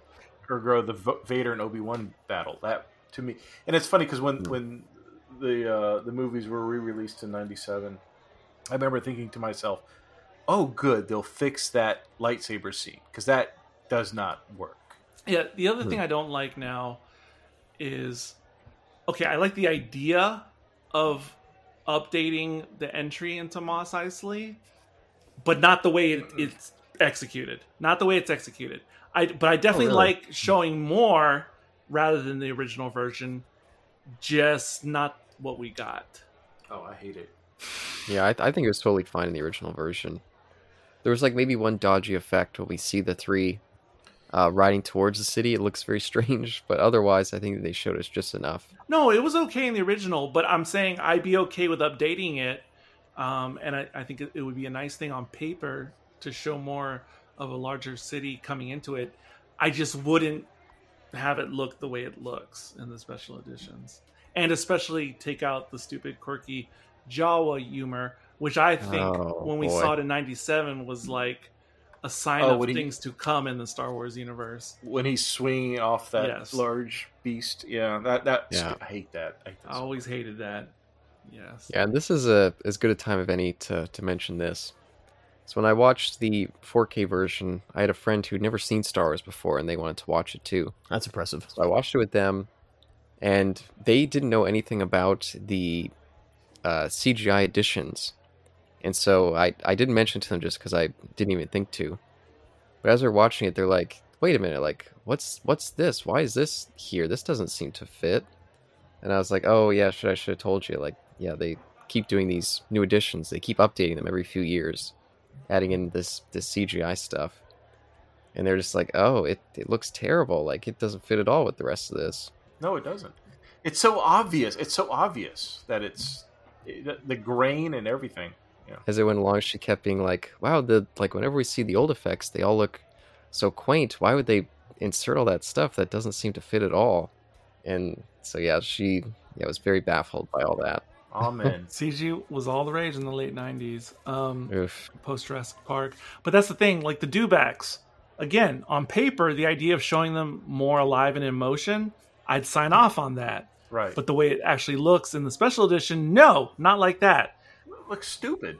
Yeah, what they should have done, and again, all this stuff looks better in the Disney version versus 97, but still, what they should have done for the special edition initially is done something more like Jurassic Park, where you had a mixture of practical and CG, like just a little CG, and then it could have been a lot more acceptable and welcome by me. But again, I'm not dying over that scene either. But I just don't know why he felt the need to insert all that stuff anyway. It's kind of like, was he like an obsessive kind of guy he just never thought it was perfect, and so he kept trying to tinker? Yeah, I think so.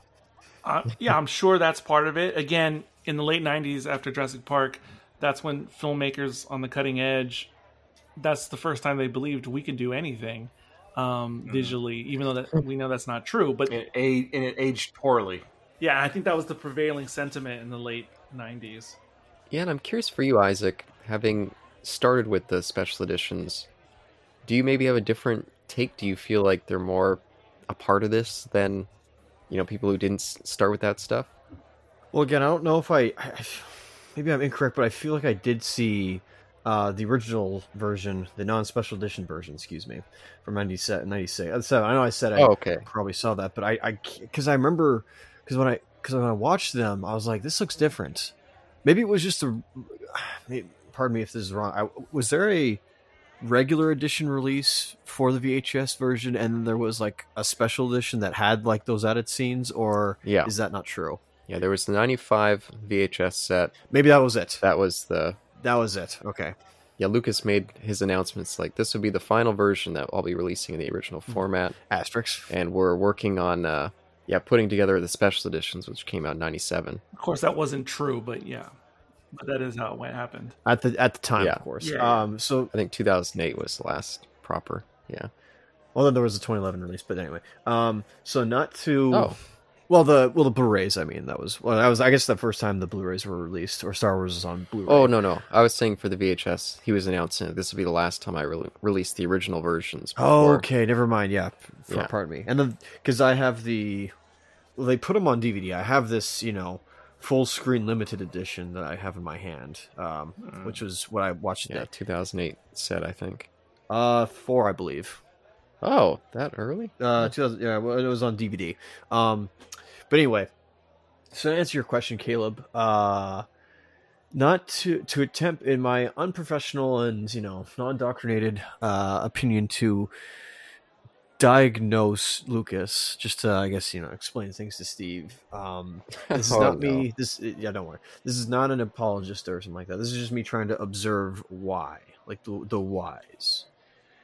Lucas has, like me, a very low self-esteem. Very much so. Never. How do you know He's that? confident in some things, but I could actually see that from his interviews. That How do you know that? yeah. Go ahead, Caleb. yeah, the post interviews, the ones after his criticisms, I could see that with him always talking about, oh, people hate me for Star Wars, and people can never be satisfied with what I've done, Oh, that's definitely obvious. and talking about his pressure to Yep. yeah. Like, especially saying something, as taboo as, like, calling Disney white slavers or something like that.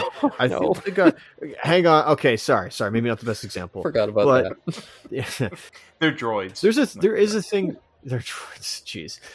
By this point, they may be, because they're all just maybe run by AI. But I think, just as a person with low self-esteem, and similar to the same with just looking at Lucas, it's like, yeah, even then, he always seems to. It's almost like he's in the wrong profession in a way, but he just he seems very meek, and I don't mean that in a negative way, but he seems very meek. He seems very soft-spoken, introverted. I'm so fascinated that this was the film that he created, and like the like, not to throw it out there, but like the meek shall inherit the earth. It's like, wow, he really did something that turned audiences to his attention to him, and it's like, especially being a director, like.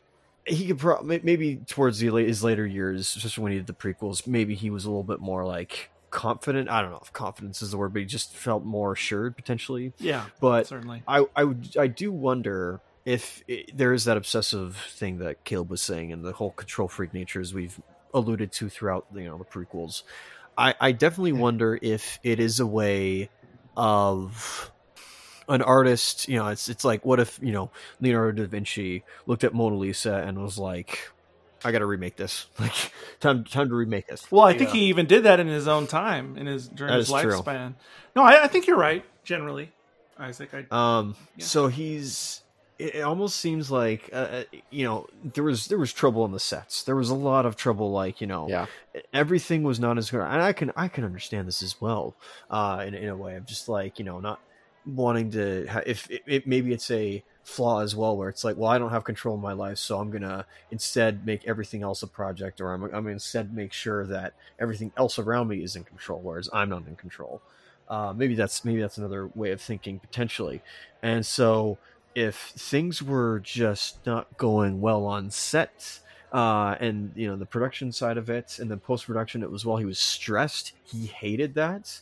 Yeah, and I feel as though the special editions were a way to, I don't know if it's the word, like, to bring closure, or at least like reclaim the demons almost, and to at least conquer his demons, and to at least finally snuff out all that.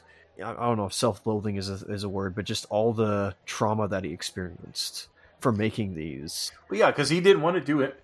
When Fox wanted a sequel, he's like, I'm not directing that. It almost killed me. Yeah. Exactly. That's interesting. So it's a broken person, a broken man, just trying to grasp and regain control of his life. I'm starting to picture Anakin Skywalker now. Yeah. I'm starting to picture him in like an alcoholic binge, like sitting in a dark room trying to remaster this. And then I think he got in trouble with like the Hollywood unions, actor unions, because they didn't at the beginning of the film have the actors' names in the cast. There was that too. Yep. I thought that was interesting because nobody else before that I'm aware of did that. I mean, he really pushed the trend on that, which is funny because which I like. A lot of people, some people do that nowadays as well, where they won't open with credits of people. Nobody will have because I remember before, like, you would have melodies and whatnot. You'd open with like the score and showcase all the players and all the production staff and the crew members who worked on it. Instead, it was he was saying, like, forget that Hollywood tradition. Let's try this other thing. Let's go back to, the serials. And that's where we have, just the fanfare. Then like Lucasfilm Limited, which is the best logo they have. Honestly, the simple green and black, that's perfect. Don't need the gold or anything like that. And then the Star Wars and the John Williams score and the scroll. It's like, I'm going to forget these traditions that we've done. Like, let's try this out. Speaking of John Williams, what are your thoughts for this film. I mean, Can I please gush? I'm sorry, I don't want to Yeah. interrupt anybody. I need to gush because listening to this again and watching this again today, oh my goodness! Like he allegedly again in the behind the scenes documentaries or whatnot, when they had an initial cut of the film, they're like, "Oh, it's interesting. Where's the sound? Yeah. Or where's the music? Excuse me." It's like, well, we don't have one yet. So coming off of the success of Jaws, I guess Spielberg recommended John Williams to Lucas to hey, here, try this guy out because he's really good, and he is. What I love about this film is the moments where his score isn't there.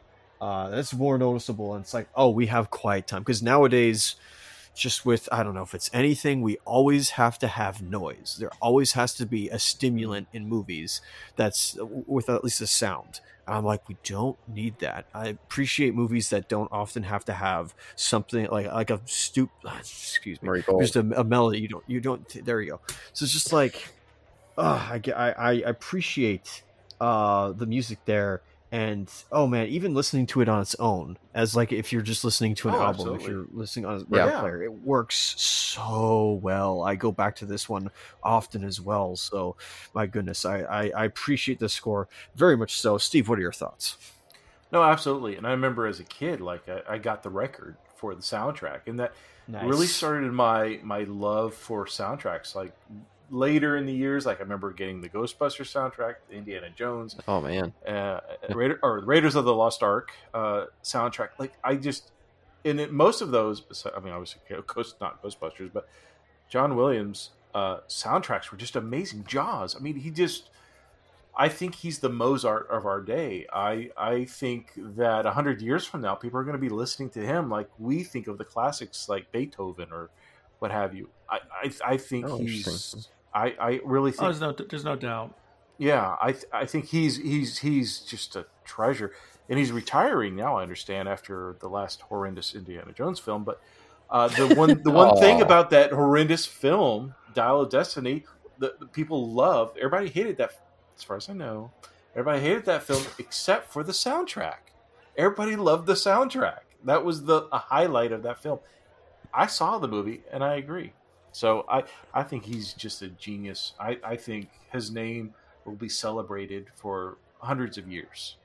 And to, I guess, point out not the obvious, but people know this as well, but maybe to my co-hosts they don't. But just like how Lucas was pulling a lot of different sources and different ideas and stories, here with Thousand Faces for its sake. But everything, like a lot of other stuff to make this film. Williams as well was like working with a bunch of he like talking with Lucas. He decided he was but he was going in the direction of also taking a lot of influences from different places, and some people criticize him for that in his later years, and even looking back on this and being like, "Oh, how could you done this?" And kind of ripped off some prior composers.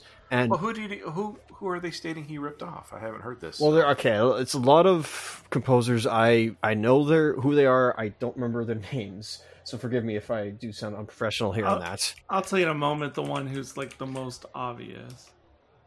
I don't know if it's Stokowski, but like there's a lot of Baroque musicians that he goes back to, but in a way he was, and certain music critics will also come at this as well. So pardon me if I sounds uneducated, but it's like, yeah, he also was like, I guess the film scores of the time as well kind of got away from that orchestral sound, so he was like, let's bring back, like, if this is a love letter to those serials, let's maybe go back even further and bring in some of the operatic stuff. What the hey was either like Russian composer or somebody else.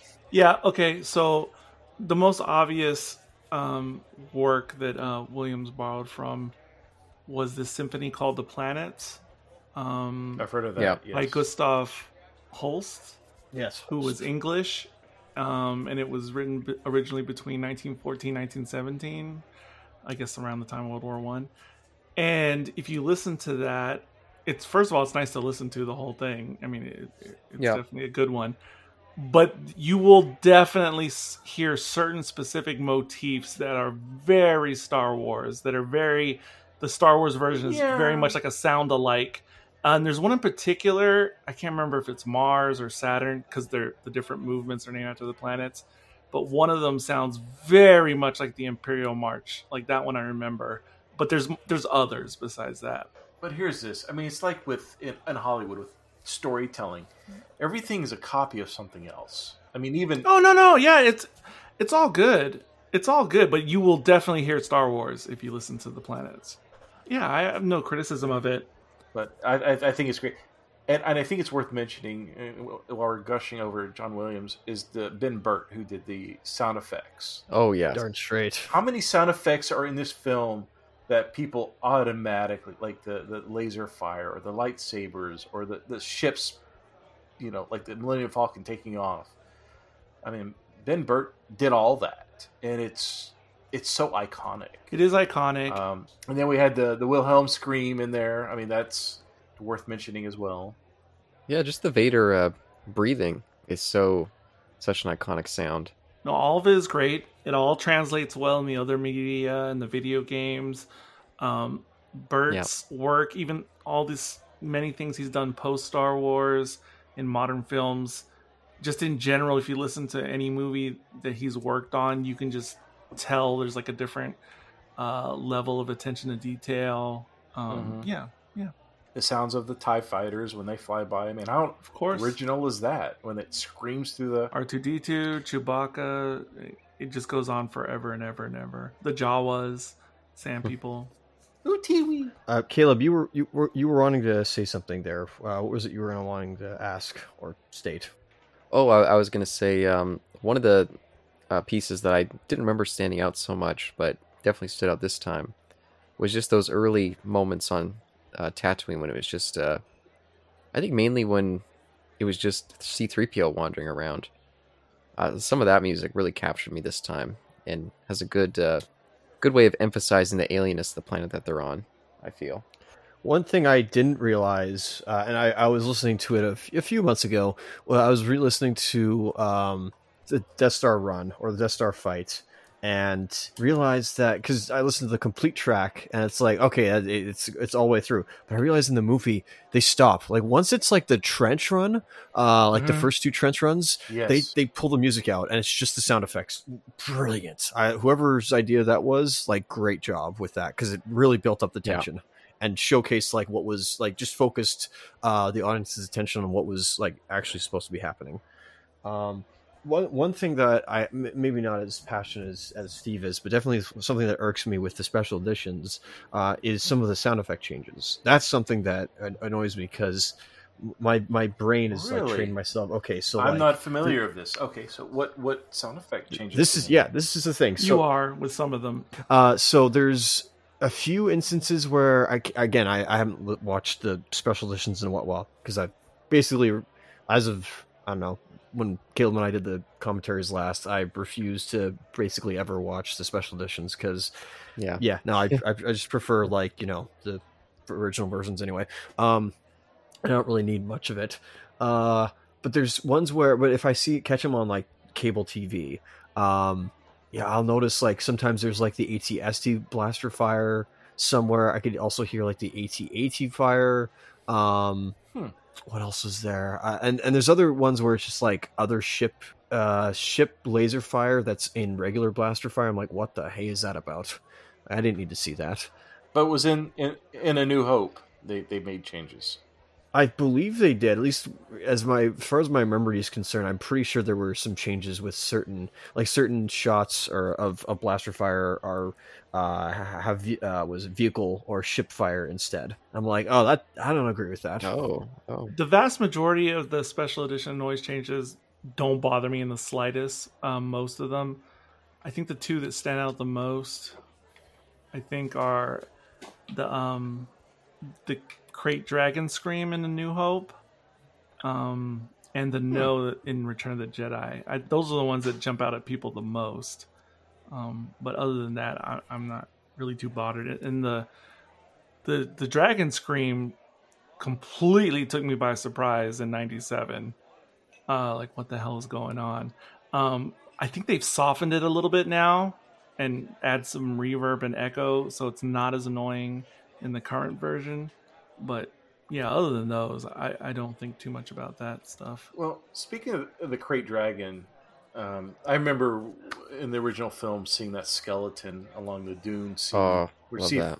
like I'm like, what the fuck is that? Like, oh, that like Star Wars had so many little tidbits that didn't really explain it. It was just so fascinating.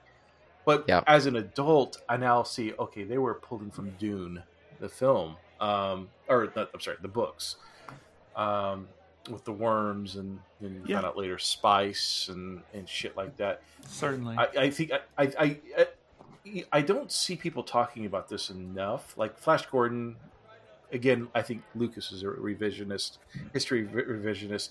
Yeah, we pulled from Flash Gordon, but I don't really see enough people talking about this. Has a lot in common with Dune as well. You just got to go to the right channels. You got to go to the no. You definitely hear more about the Flash Gordon stuff, but if you go to the right channels, yeah, people talk about it plenty all the time because if people who study George Lucas as fans are well aware that originally he wanted to get the filming rights, Lucas did, for Dune because he wanted to make the first screen version, and then Of Dune? when he was unable to, yes. And when he was unable to, that's when he shifted to Star Wars.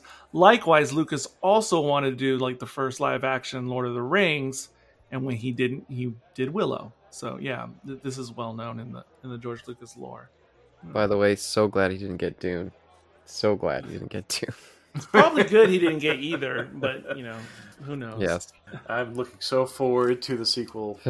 Same here, Steve. Oh, there's no doubt. But one of the things that I wanted to make sure that we highlight, because every time I go back to this, I feel like I'm so guided by the usual Star Wars fan opinion when it comes to Luke Skywalker in this. Because people always talk about, oh, Luke, he was such a whiny little brat in this one. I never see him. And Mark Hamill, he's a bad actor in this. And so I'm like, oh, maybe I don't remember right. Maybe he is more whiny than I remembered.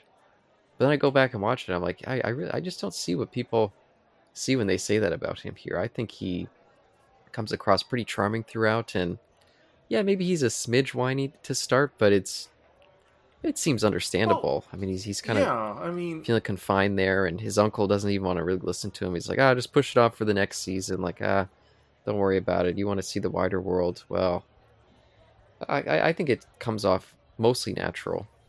What do you guys think about that? Steve, let's go with you first. What do you think of Caleb's question? Oh no, I disagree with that. I mean, Luke is whiny, but that's the character in my mind. I don't think it's because that's how Mark Hamill played the character. I think he's young and he's impatient. He wants to go to Tashi Station to pick up some power converters. He doesn't want to fucking work on the farm. I mean, can you blame him? Yeah, who would? Out in the middle of nowhere. Eric, what is your response to Caleb's question? I think there's two prevailing fan camps out there. The one that Caleb mentioned and the one that Caleb and Steve are speaking from, which is, there's nothing wrong with either camp in my opinion. I'm somewhere in between, leaning towards Caleb and Steve, because it's neither here nor there, never has been for me personally. But I think, like Caleb and Steve, it's because I've grown up and lived with this series my whole entire time. One of the reasons I love watching first-time reactions in modern times is because I'm literally seeing adults of different ages literally watching Star Wars for their first time. And I don't think they're crazy with their modern eyes noticing how whiny Luke is. And I think it's because they didn't grow up with it. And I think all these different points are valid from the different camps. But yeah, I'm somewhere in between. Because I personally didn't notice how whiny he was until recently with these first time reactions. And when these people were saying it in the moment, oh my God, like, why is Luke getting in the way? Why is Luke bothering Han when he's trying to go to hyperspeed? They were valid criticisms for these people watching these movies for the first time as an adult. So yeah, it makes sense to me. I would say it's among some other things that first time watchers in modern times always notice. They always notice that that scene or those scenes. They always notice that C-3PO is a crazy pessimist. Yes, hugely. Especially in this movie in particular. But that's so great. I love that. Yep. I love that too. No. I'm not saying it. I'm just saying what sticks out to modern Yeah. audiences. They notice every time Han Solo gives a line or quip that is very not PC in modern times, and especially when he like talks about I can't remember how he says it, but Your Highnessness. yeah, but he also says something about like we don't need to like listen to a woman, or I can't remember how he says it after the trash compactor scene. They always notice that, and they also notice that Vader at times has these weird, awkward physical moments, like these weird times when he just turns around suddenly. Oh or, yeah, like, yeah. At the yeah. very beginning, yeah, he turns around to face one of the generals or moths or whatever you call them. He's like literally inches away. Yes, Like, that one that's always awkward. cracked me up. But there's like those are the things I notice that first time watchers always notice, and like kind of pops out at them.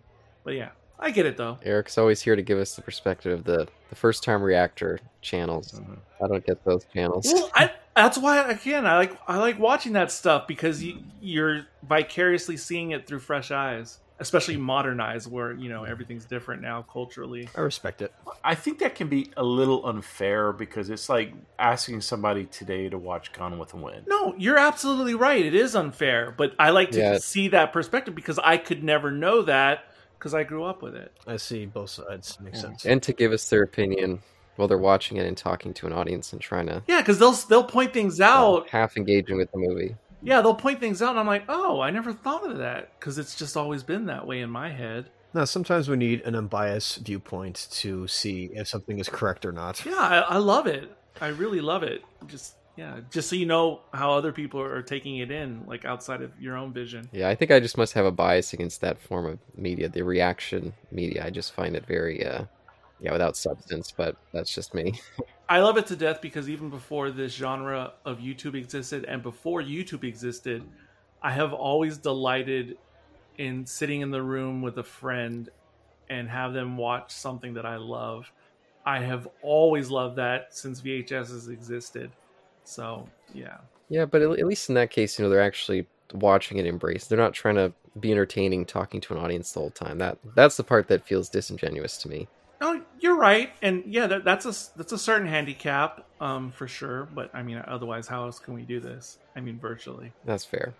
I did want to highlight as another because the movie. It does feel like it has a bit of a strange pace at times, but they do a good job speckling through really memorable scenes that you kind of forget the slow moments in between. And one of the ones that I think always super stood out for me is the trash compactor scene. And the scary little one-eyed guy in there, and a lot of the humor there. Yeah. I feel like the characters all bounced off each other well, especially with the new dynamic of Princess Leia. That was always a really memorable part of the movie for me as a kid. One of my favorite scenes as a kid of many from this movie, and also when I was kindergarten, first grade age, in British school, we had to write in journals, like mandatory, like every day, and in those journals you could like also make up like little short stories or whatever of your own.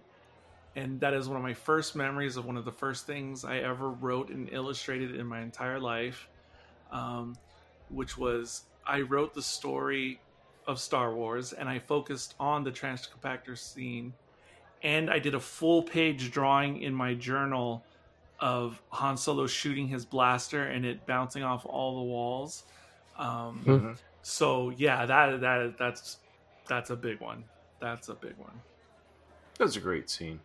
Yeah, taken from, I believe, not prior, but it was probably taken from old serials, I believe. Well, I think that's kind of obvious. Oh, that makes sense. A cliffhanger moment. Oh, or at least, just hanging on the seat of your pants. Unfortunately, it doesn't have that same like cliffhanger approach as it would in a television series, but we're talking about a movie here, not a TV. Yeah. So Honestly, I think that serialized nature that Lucas was drawing upon, that had to largely affect how much I was engaged in this movie from a very young age. Because to this day, it's something I still notice and still appreciate, even though it does have the slow moments, as you say. I love how then there's just something else. It's like you're almost like going into another chapter. I mean, The Hobbit's kind of this way. I mean, when you read it or whatever, and Yep. I always like Very that. episodic. Yeah, and that's why I said I always liked starting at the Death Star and then watching the rest of the movie.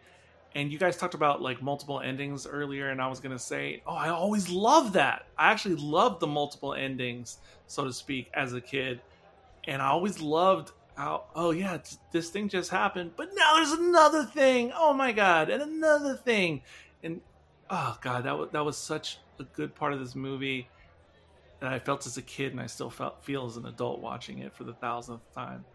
Yeah, one of the things that stood out for me with the trash compactor scene and a number of scenes in this, there was always little spots where there was a touch of creepiness seeping in, like the little one-eyed beastie there. And earlier in the movie, when they're on the sandcrawler, you see all those strange little robots. I thought some of those as a kid were kind of creepy as well, and I definitely appreciated that. Oh yeah, the clown-looking one always freaked me out. Mm-hmm. Yeah, yeah. Yeah, and then I had the metal scene written down. Metals scene. I feel like I'm saying metal, but I don't know if you guys, if Isaac, you had something that you wanted to go before we get there. No, let's go with that one first, because, well, what don't you like about it? I was gonna say, what's the deal with the metal scene? I don't know why it's being so built up. Well, I just figured it'd be a good thing to end on for our kind of final topic, since it's right at the end of the movie. That's why I didn't know if you guys wanted to wait. Well, I was going to finally answer Steve's question about Luke Skywalker from way back, because nobody had asked me that. But I like how, coming back to this, I love how Luke is the eyes of the audience's eyes, where he's supposed to be he's not just naivety one, like the naive kid or farmer guy, but I guess he's our window into this world he's the regular person who longs for adventure, and desires, more than what he has currently on his plate. And so I like how, while there is that whininess approach, I feel like it's contrary nature and just like, the universe is against me. And then here's these, colorful cast of characters who aren't that. So Luke's kind of the straight man to everybody else, where they're all eccentrics. We get introduced to 3PO and R2, and they're like two eccentrics and are just like jabbing at each other at any opportunity. Han Solo is this like the more realistic approach guy, where he lives in the real world. He has to deal with the fact that he's got debt and people are coming after his head, and so he'll shoot just a guy, pointing a gun at him, obviously. He's got Chewbacca there with him, who's co-pilot, and also has the ability to just lop off people's limbs from their body. We have Ben Kenobi, who is this wise mentor character who apparently, turns out, without Luke realizing, there's a connection that he has with him again, and that he knew his father, which was interesting. That his father was a Jedi Knight, and that Luke has more importance. I guess a more important history in his not past, but he's part of a legacy of something, which is cool. So yeah, he's just like, as Luke is just maybe he's normal, regular, like what is it, white milk toast or whatever you want to call it. It's like, I think that's intentional. I think that's what they're going for, because it is, as Lucas was using an influence, the Joseph Campbell's Hero with 1,000 Faces. So coming back to this, I really appreciate Luke a lot more, and even in this film, and to see where he goes from here. Obviously, that's something else, but definitely there is a character arc of starting off as a farm boy with piloting skills at that, to being the one to blow up the entire Death Star at the end. Yay! I think it's important when talking about this film, kind of the effect it had on culture. Zeitgeist. Yeah. I think this film has affected everybody on this panel. Looking forward, I mean, Eric talked about Marvel films. This film has affected lives and, merchandise. Just look at, there would not be action figures. There would be, but it would not have progressed to the level, collectibles and things like that. I don't think that would have existed without Star Wars. I think it's just an incredible thing that this zeitgeist, as you said, has affected all of us. It affected, things that brought us together for this podcast. Could you imagine if there's been no effect on collectibles, Doctor Who, or what have you? Yes, I'm drunk now. Not as drunk as Sean, because Sean has passed out. But I think it's just incredible, this film. I mean, yes, I think with modern eyes, when we watch people on YouTube watching it for the first time, yeah, I mean, it's different. But without this initial film, I mean, it's incredible. I mean, I think this film was a spark in the kindling of fandom, if you will. Yeah, maybe moving it outside of the kind of obscure corners, people like meeting in little like Star Trek clubs, their local clubs. This is something kind of bigger. Well, yeah, and you even notice with the first timers, even though they don't know anything about the story and don't know the names of many characters, once certain things flash on the screen, and they go, oh, yeah, oh, so that's a Yoda saying, or that thing I've always heard. Oh, that's what it is. And so like they still know like so much, even though they literally never watched Star Wars in their life. And so, I mean, that speaks to the power of what you're talking about, of how much it influences everything. But yeah, from this film from 1977, I mean, this was the catalyst. Yeah, and they'll always be like, oh, this is like that thing that happened in John Wick. Oh, this is like in Fast and Furious. I didn't know that came from Star Wars first. Like, it just goes on forever. Mm-hmm. Yeah, and I guess we'll highlight before we move on to getting around to the end. We haven't talked too much about the iconic cantina scene, and I don't know if there's much to say, but I did always appreciate the variants of aliens there, just as a way of showing us that, well, this is a much wider universe than we realized. Because I think up to that point in the movie, at least in the theatrical version, we'd only really seen the Jawas and that skeleton of the big alien. And the Sand People, yeah. Oh yeah, the Sand People, yes, I forgot about them. But seeing all the various different ones in there, and even though some of them do just look like kind of cheap masks that they threw onto someone, it's still just such an exciting scene for expanding out. Like, oh, there's this universe is so much bigger in this small little desert. I disagree with you on that. I think the at the time for the special effects with the masks and stuff, I thought it looked great. I mean, even on a revisit. Yeah, there's only a couple, and I think they cut out some of them for the yeah, I think so too. The Blu-ray one, because some of them in the background do look, just kind of funny. But in the Devil Guy, yeah, there's a few that just. Oh, sorry. Yeah, sorry. Just the what is it? There's some just guys wearing like astronaut helmets. Yeah, I always like that too. They can't breathe the air, Mos Eisley, or Tatooine. But yeah, well, I guess just for the metal scene that I keep highlighting. Actually, wait, sorry, Caleb. I had one thing to. Actually, to add to the cantina scene, the obvious technical answer of like, yeah, we really hadn't seen any aliens other than like the Sand People. What like how come we didn't see it? The obvious answer is they filmed in Tunisia. No like sane human being is gonna wear all that prosthetics or all those masks in probably 50 degrees Celsius. So it's like they're not gonna do that. So yeah, that's why they instead were on a set where hopefully it was climate controlled and nobody would pass out from having to wear all those masks and bodysuits. And you had B. Arthur in the back. With of course, who can't forget her and all that stuff. I was gonna say they couldn't hire any sane people to do it, so that's why they got Anthony Daniels in there to wear the robot costume. Oh, speaking of okay, so you want to talk about Steve, you want to talk about special editions as well. This was one that always like kind of made me go, huh? Things that made me go, Which is so we have things that make you go, Sorry. Oh dear. Exactly. Glad you got that reference. But I have to.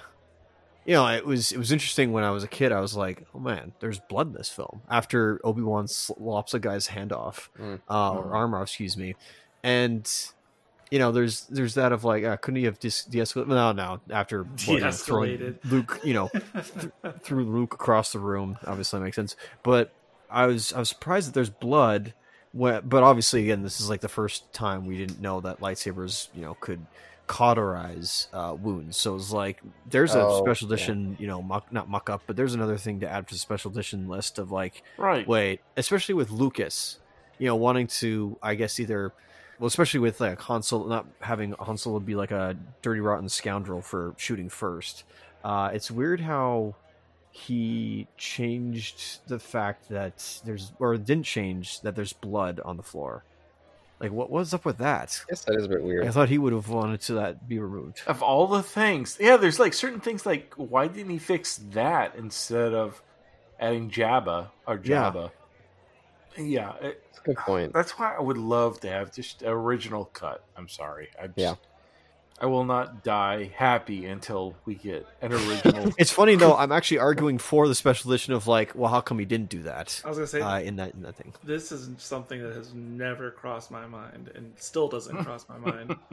It doesn't feel out of place to you now, even when it's brought to you. No, not at all. Just for me personally, this is zero burger every which way. Like, I don't care that there's blood on there. I'm used to it because every kid gets bloodied at some point in their life and they realize they got blood on them. But it's like out of everywhere. It's like there's at least going further in. There's a continuity error with like lightsabers cauterizing wounds. No, hearing what you're saying, I actually, just speaking for myself, would rather this particular thing just stay as is. Oh yeah, I'm okay. I with wouldn't it. feel better. Oh, of course, all of it should. No. But I mean, I wouldn't feel better if they took the blood out. It's neither here nor there because all I need to do is simply do a little head retcon, and this species' blood doesn't work. There is blood works. there is a retcon for No, it. but I'm not saying I don't even have to do that because it's not even an issue for me in the first place. But there is a retcon. No, this is just triggering my Doctor Who remembrance of the Mostly Armored's cutaway back in the day, and the headcanon always coming in to clean up Stephen Moffat mistakes. But Oh yeah, but I understand. But at the same time, I don't even need to do that because I'm fine with it. but keep going, Steve. No, someone explained it in a way that Ponda Boba, I think his name is. I can't remember. Ponda Baba, maybe? I don't know. Yeah, he had more of a certain biological function that would allow for. I mean, there's sci-fi. I mean, you could. Yeah, maybe it's not even blood. Maybe it's something else. Maybe it's an alien defense mechanism. Maybe it's cum. I mean, we don't know. I was thinking squid ink, but sure. Maybe he was hiding some spice in his sleeve, and when it got heated up, it all turned to liquid. Maybe. We don't know. It's sci-fi. Yeah. Possible spice. No, but Actually, this time around, when we were in the cantina scene and they were playing Jizz, I was actually thinking to myself, okay, what Playing instruments what? was John? is that what they call We've it? been over this. Don't Yes, we've been over it. No, but Don't- is that don't even tell me. is that the official Star Wars name for that? Yes, we've been The over official, this. yeah. Good grief. They don't Anyway, remember. They don't remember. What's it called? Say it again, please. JIZZ. All right, Come music. there we go. But this is a quick search, but I'm like, I do. Let me Google this real quick. What is jizz? Don't type in what is jizz. By the way, just type it in with stuff. Save search off. No, but in all seriousness, like when he was when I was listening. Sorry, go ahead. I'd be straight here, guys. No, it's fine. Yeah, but when they were playing the music, I was trying to. I mean, this is a quick Google search, obviously, but I was wondering, like, and just finding sheet music. But I was wondering what instruments they were using in that because it's really like bobbity and. Do you mean for the recording, or you mean in the movie? Oh no, just in recording behind the scenes. Sorry, not in the Oh, movie. okay, Mhm. okay. Out of movie, like what instruments Williams is using. Excuse me, but I'm pretty sure it's well documented. So. Oh my god. Oh, and I'll say I was missing B. Arthur singing over that little piece of music there for us. We'll watch the holiday special if you want God, to. I would love to play Jizz over B. Arthur. I mean, Oh no! Okay, I love this. I love that. I mean, looking at what I googled, I love this. Jizz was you Google Jizz on B. Arthur. Jizz was a genre of music. Jizz wailers were musicians who specialized in the genre. Oh, George. I love this. Jizz was first mentioned in canon in Star Wars Return of the Jedi Junior novelization. Wow. Wow. Put in the kids' book. There you go. It's just Ah. it was the Disney people working that early in Star Wars. It was definitely Disney. Actually, speaking of that, I gotta ask: did any of you guys read the novelization to this No. by Alan Dean Foster? No. I did when I was in grade 12. I did when I was like in 9th grade or something. Nice. Because I was looking for more clues about the Clone Wars, and there's a little bit more clues in the original novelization because they drew from one of the earlier scripts. So there was like little bits of extra information you didn't. Well, yeah, it's a novel. You can add that stuff, which is fine. I just was wondering. So, I read it in grade 12. I want to reread it because it's been a while since I have read it. So, but yeah, I guess I'd recommend it. So, just that. I love this. Alden Enric, the one who played Solo in Solo, he mentioned that he read articles on Wikipedia, like when he was studying for the role, taking note of jizz. Oh dear, I'm sorry. It's the gift that keeps on giving. Yeah, it's just kooky. That's one way to describe it. I found the instruments for you if you'd like to know. Oh, please, yeah. I know there's a clarinet in there somewhere. You are correct. There's also trumpet, saxophones, Fender Rhodes piano, Caribbean steel drum. Oh, that makes sense. Yep, no, I can hear it now. That's how they did it. Okay, that makes sense. Another drum, an ARP synthesizer for the bass, and various other percussion. That's all cool. I just wish there was like a bassoon or oboe in there, because one of the instruments kind of looks like a space bassoon. But it does, actually. You're right, but... Oh, yeah. I always thought that since I was in band. But yeah. Anyway, so Isaac, do you have more to say about the novelization? No, I'm good. Okay. Just go read it. I was like, do we want to do like final thoughts? Yes, getting very close. Yeah, I just want to mention about the metal scene. Did you guys feel like when you were a kid that was kind of corny? Because it always kind of stood out to me that they ended on that. I was like, it's nice that they celebrate their heroism, but it always stood out a little bit oddly to me. It never came off as corny to me, but the one thing that definitely bothered me, and they kind of, I guess, brought it up in the sequel films, was that Chewbacca never got an award. Yeah, yes. Like that always bothered me. And it was not like a major thing. I think even MTV did a thing in the 90s where they gave Chewbacca an award, but in the sequel trilogy they finally gave him one. Okay, what was that? But outside of that, I thought it was great. The music, the build up, that was great. I just wish Chewbacca would have gotten. I mean, why didn't he get an award? I don't know why. Especially when we were talking about like slave labor at the beginning of the film with the droids.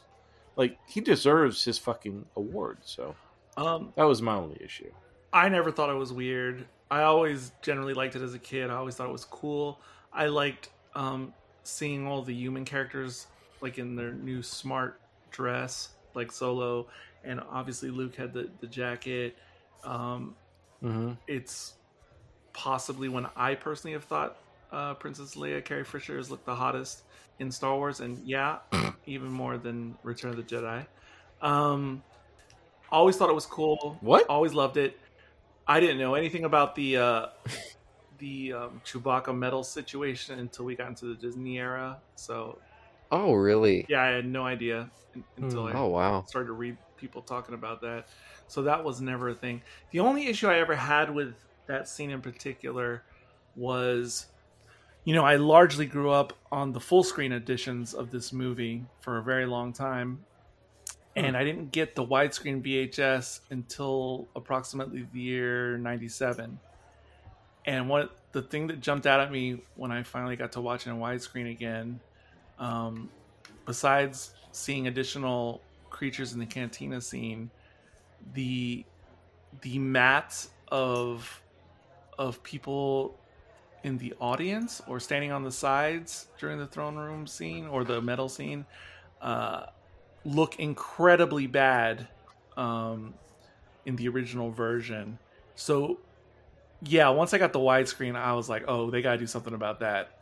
I mean, this is before the special editions were coming out around the same time, but I was just, yeah, that looked bad. If anything looked bad in the original cut, that looked bad. So, but other than that, I always liked the scene. Still do. I noticed what you were talking about there, Eric, when I was watching it today. Where I saw like as they were going down the steps, and then we see like some, I guess troops on the side. Yeah, I noticed that there was like they're either painted in or something else. Yeah, they're painted in mats, probably on glass.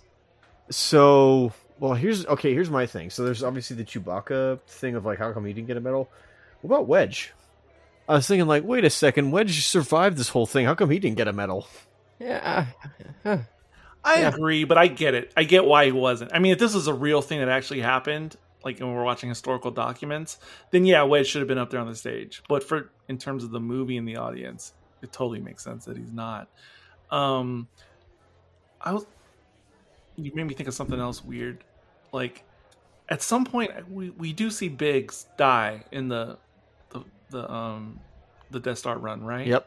Oh, he's the last to die, I think, other than like the TIE Fighter Trooper. Because even though I've seen this movie a million times and I just watched it twice in the last 24 hours, to this day, I can't see the moment in my head of when he actually dies, even though I know it's there and it has to be there. So that's a weird thing that I've watched this a million times, but I don't have that ingrained in my memory. And aside from liking what they did with the Throne Award medal scene, as far as updating it, I also want to mention the other special edition upgrade that I am 100% in favor of, which I think is bigger than that, is just what they did with the dogfighting for the Death Star run. That has been the best improvement in this film, and I think it's a definite improvement. And I haven't watched the original version in quite some time myself, but I know it would bother me, that scene, or those scenes in particular, the dogfighting, if I was to go back to the original. It still looks okay. I think it still looks solid. I think it would look okay, but I much prefer the special edition. Well, it's Caleb on that side. But with the metal scene itself, it's, again, I think a callback to the serials of the 30s and 40s of just like, going back to like to them. It's like, it's the end. Our heroes have stood victorious and now they get medals. But again, I feel like everybody should get medals unless they already have. Like, how come nobody in the rest of the troops didn't, like, because this is a like joint effort. All of a sudden, like, these, unless this is like, hear me out, unless this was an initiation where, like, because of their bravery and stuff like that, they're now like part of the Rebel Alliance. Maybe that's not, maybe it's out of nowhere, but like, that's one way of maybe seeing it, because out of nowhere, it's like, how come nobody else got medals, as you were saying? Because they all died. I mean, yeah, that's also true. I mean, look, everybody died in that battle. I mean, except for Wedge and a few others. He's in the hospital right now. That's definitely true. Yep, that's what it is. He's in a back to tank. But you guys focusing on Chewbacca not getting his medal, I've brought this up before, but you're just making me think about when I quote unquote graduated from elementary school in 5th grade. Okay, Eric. And where's this going? All the 5th graders, we were all there in the auditorium / Eric, are you saying you were very hairy? We were. That's it. And 7'3". We were all there in the school auditorium / cafeteria, all the 5th graders, and they called out everyone's name to go up and get your certificate and everything. And my name was the only name not called, because my teacher forgot to make a certificate for me, so that's why they never called my name, and I never went up to this. And sitting in my seat, I almost thought it was because I had failed elementary school or failed 5th grade. Oh no! So and you guys keep talking about Chewbacca. I'm like, oh, now I feel a little Chewbacca myself. Jeez, we triggered Eric. Now I'm picturing a giant Chewbacca sitting in a little tiny child's seat. Well, Eric, tonight I present to you, Eric, your medal. Oh, there you go. Speech. Thank you, Mas Kanata. I appreciate it. Yeah. And speaking of speeches, let's move on to our final thoughts for this feature film, All right. Star Wars. All right, starting with Sean.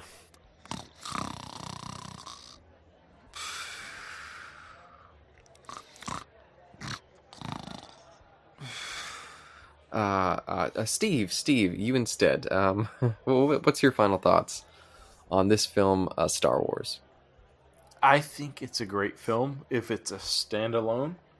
I think as the building block of the rest of the Star Wars universe, I think it doesn't make sense. But nonetheless, I love it. I think it's great. I'm very happy. And like I said, I watched it over and over as a kid back in '77, and it has encouraged me to buy mostly pointless shit that doesn't mean anything. I've made friends. It made me interested in other things that were sci-fi. So overall, how it affected me as a person, I think it's amazing. 10 out of 10. If it's, how could it have improved? Is there any places in the story it could have improved in, or is it all right as its own story? Again, if it's a standalone thing, I think it's great. If George Lucas, who continually emphatically says it was part of a trilogy, pre-planned, blah blah blah, I think it fails in that regard. But as a standalone, I think it's a great film. All right. Thank you, sir. Eric, your final thoughts on this recording of Star Wars 1977. Yeah, like I said, it's jumped around throughout my lifetime of where I place it in my overall Star Wars ranking. But at present time, it's definitely much closer to the very top. Not the very top, but very close up there. If I were to rate it, it's a perfect score, despite it not being a quote-unquote perfect movie. And even though there are things that could have been better or done a little bit differently, doesn't matter to me. Really doesn't. Those types of things as it pertains to this movie. It's perfectly fine. I'd be fine with it as a standalone. I'm fine with it in the trilogy. I'm fine with it in the overall everything. It's just great. And for me anyway, when I got to the end of Revenge of the Sith the first time, it just made me feel so much more for this particular movie that I literally had to go home immediately and watch A New Hope after Revenge of the Sith. And when Rogue One came around, that same feeling but multiplied. So those two movies have actually made me enjoy this movie even more in retrospect. And so, yeah, I don't know what else to say. How I don't know. sorry, yeah. How exactly, even though it was, nominated for Best Picture, I believe, in the 78, I believe. Is that correct? Which I did not realize until today. It had, 10 nominations at the Oscars, and it took home 7, I recall. Yeah. Rightly so, with some of the, post-production stuff, like I think Best Sound, Best Editing as well. I don't know if Best Score. I feel like it should have won Best Score. I don't remember if it did or not, but and I think Alec Guinness was up for Best Supporting Actor as well. So this thing actually got an award. I'm just wondering how could it have achieved Criterion status? How could it have been looked at alongside not equivalent of course, but how could it have gotten Stanley Kubrick's seal of approval? Well, I think it probably does now after the fact. Okay. After the fact.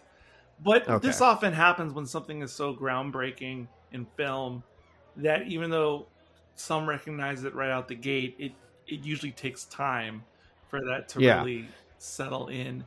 And I think it's crazy because, again, I didn't even really realize until today that it was nominated for Best Picture. And it lost out to Annie Hall, a movie that Caleb loved when we talked about it. And it makes sense to me in its time that Annie Hall would win, but I definitely don't think that's how things would play out if we had a do-over today. What else? Do you know what other things were up for the best picture in that, or in that year? Excuse me. I did, but I can find out.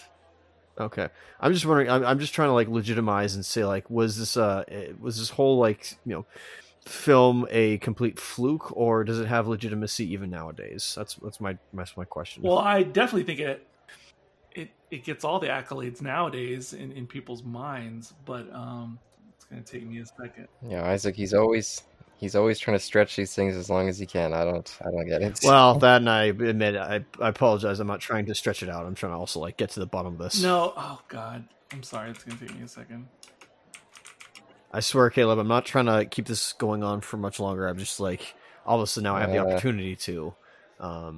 Anyway, but other than that, I guess like so put a pin in that. Eric, I'll come back to have it in after 5 seconds. Okay. Okay.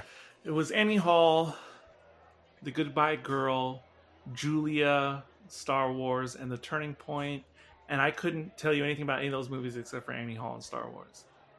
Okay, fair enough. Thank you, sir, for your conclusion there. Caleb, your final thoughts for this recording of Star Wars 1977. Still just as iconic as ever. Yeah, I just enjoy going back to it. It's not one that I ever pull out. I maybe pull it out like every 5-6 years. And I definitely enjoy it. It's like seeing an old friend. But then I'm happy to put it back on the shelf and not return again for, that same amount of time. I get much more out of The Empire Strikes Back and Return of the Jedi, even though Jedi is a weaker film. I just feel like there's a little bit more there for me to sink my teeth in. This is just kind of a fun adventure story. And, it's a classic for a reason, but not one of my favorite classics, if that makes sense. That's fair. I see your point now. I was like, oh, I think I see what Caleb means by like, if this is like the first attempt, I could see why he likes Empire a lot more, because it certainly goes further with these characters, which, you're definitely right. Yeah, do you think like, is this film still stand up to its, like, is it still relevant, or is it like, stand the test of time, or just as its own, or has all the merchandise kind of overbloated it and it's actually like a terrible film? Oh God, no. No, not at all. But what I will say is I think the legacy of Star Wars more belongs to Empire and Return of the Jedi than this movie. I think those two being, especially Empire Strikes Back, being as great as it was, I think is what fully cemented the legacy of the original trilogy. If this was just what it was, it would be looked back as kind of a quaint, fun sci-fi adventure movie. I don't think it would stand on its own as well if it didn't have that great follow-up. Yeah, I was kind of thinking the same thing, thinking about what Steve had said earlier. If Star Wars was a standalone, that would have been fine. But then you can't subtract Empire, because Empire just, what Caleb just said. Yeah, I agree with that. But how about you, Isaac? What's your final summations for this feature here? Thank you, sir. Good grief. I enjoy this movie a lot. I enjoy the performances from everybody. I like the characters. I wish there was more interactions with the characters.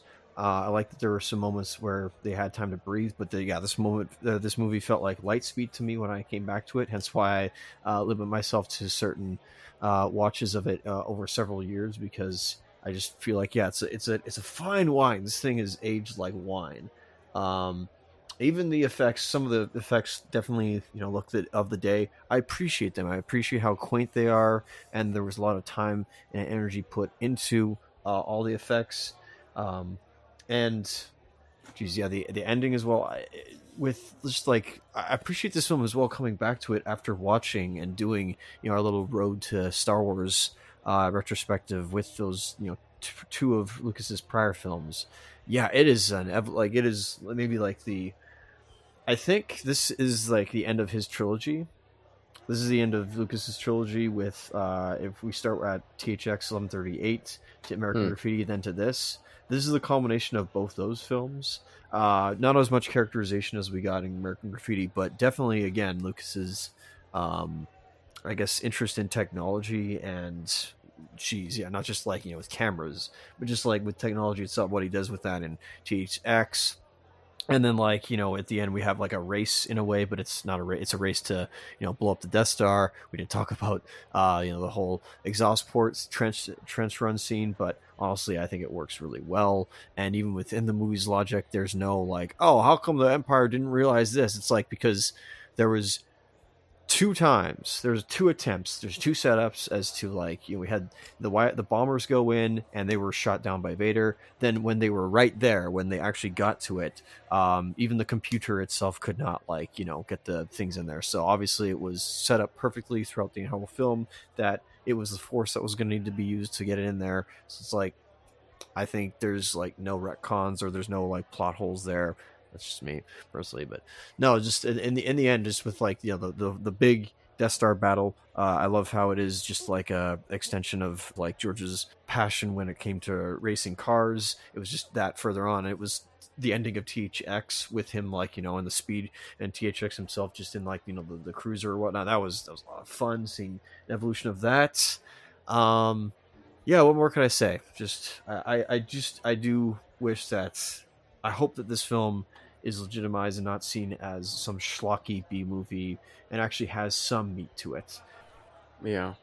Yeah, and I think its legacy is proven to be quite strong. And yeah, there's definitely more substance than like a schlocky, like maybe one of the knockoffs, like I mentioned, Star Crash or something like that. But we should probably round it down now. It's getting pretty long in the tooth, this one. So Isaac, I thank you again for joining me, and Eric, Steve, and Sean over there. I thank you guys for once again coming back for this series, and Isaac, bring us home. Bring us home. Well, thank you, ladies and gentlemen, those in between and affiliated, for listening to us. And till next time, peace.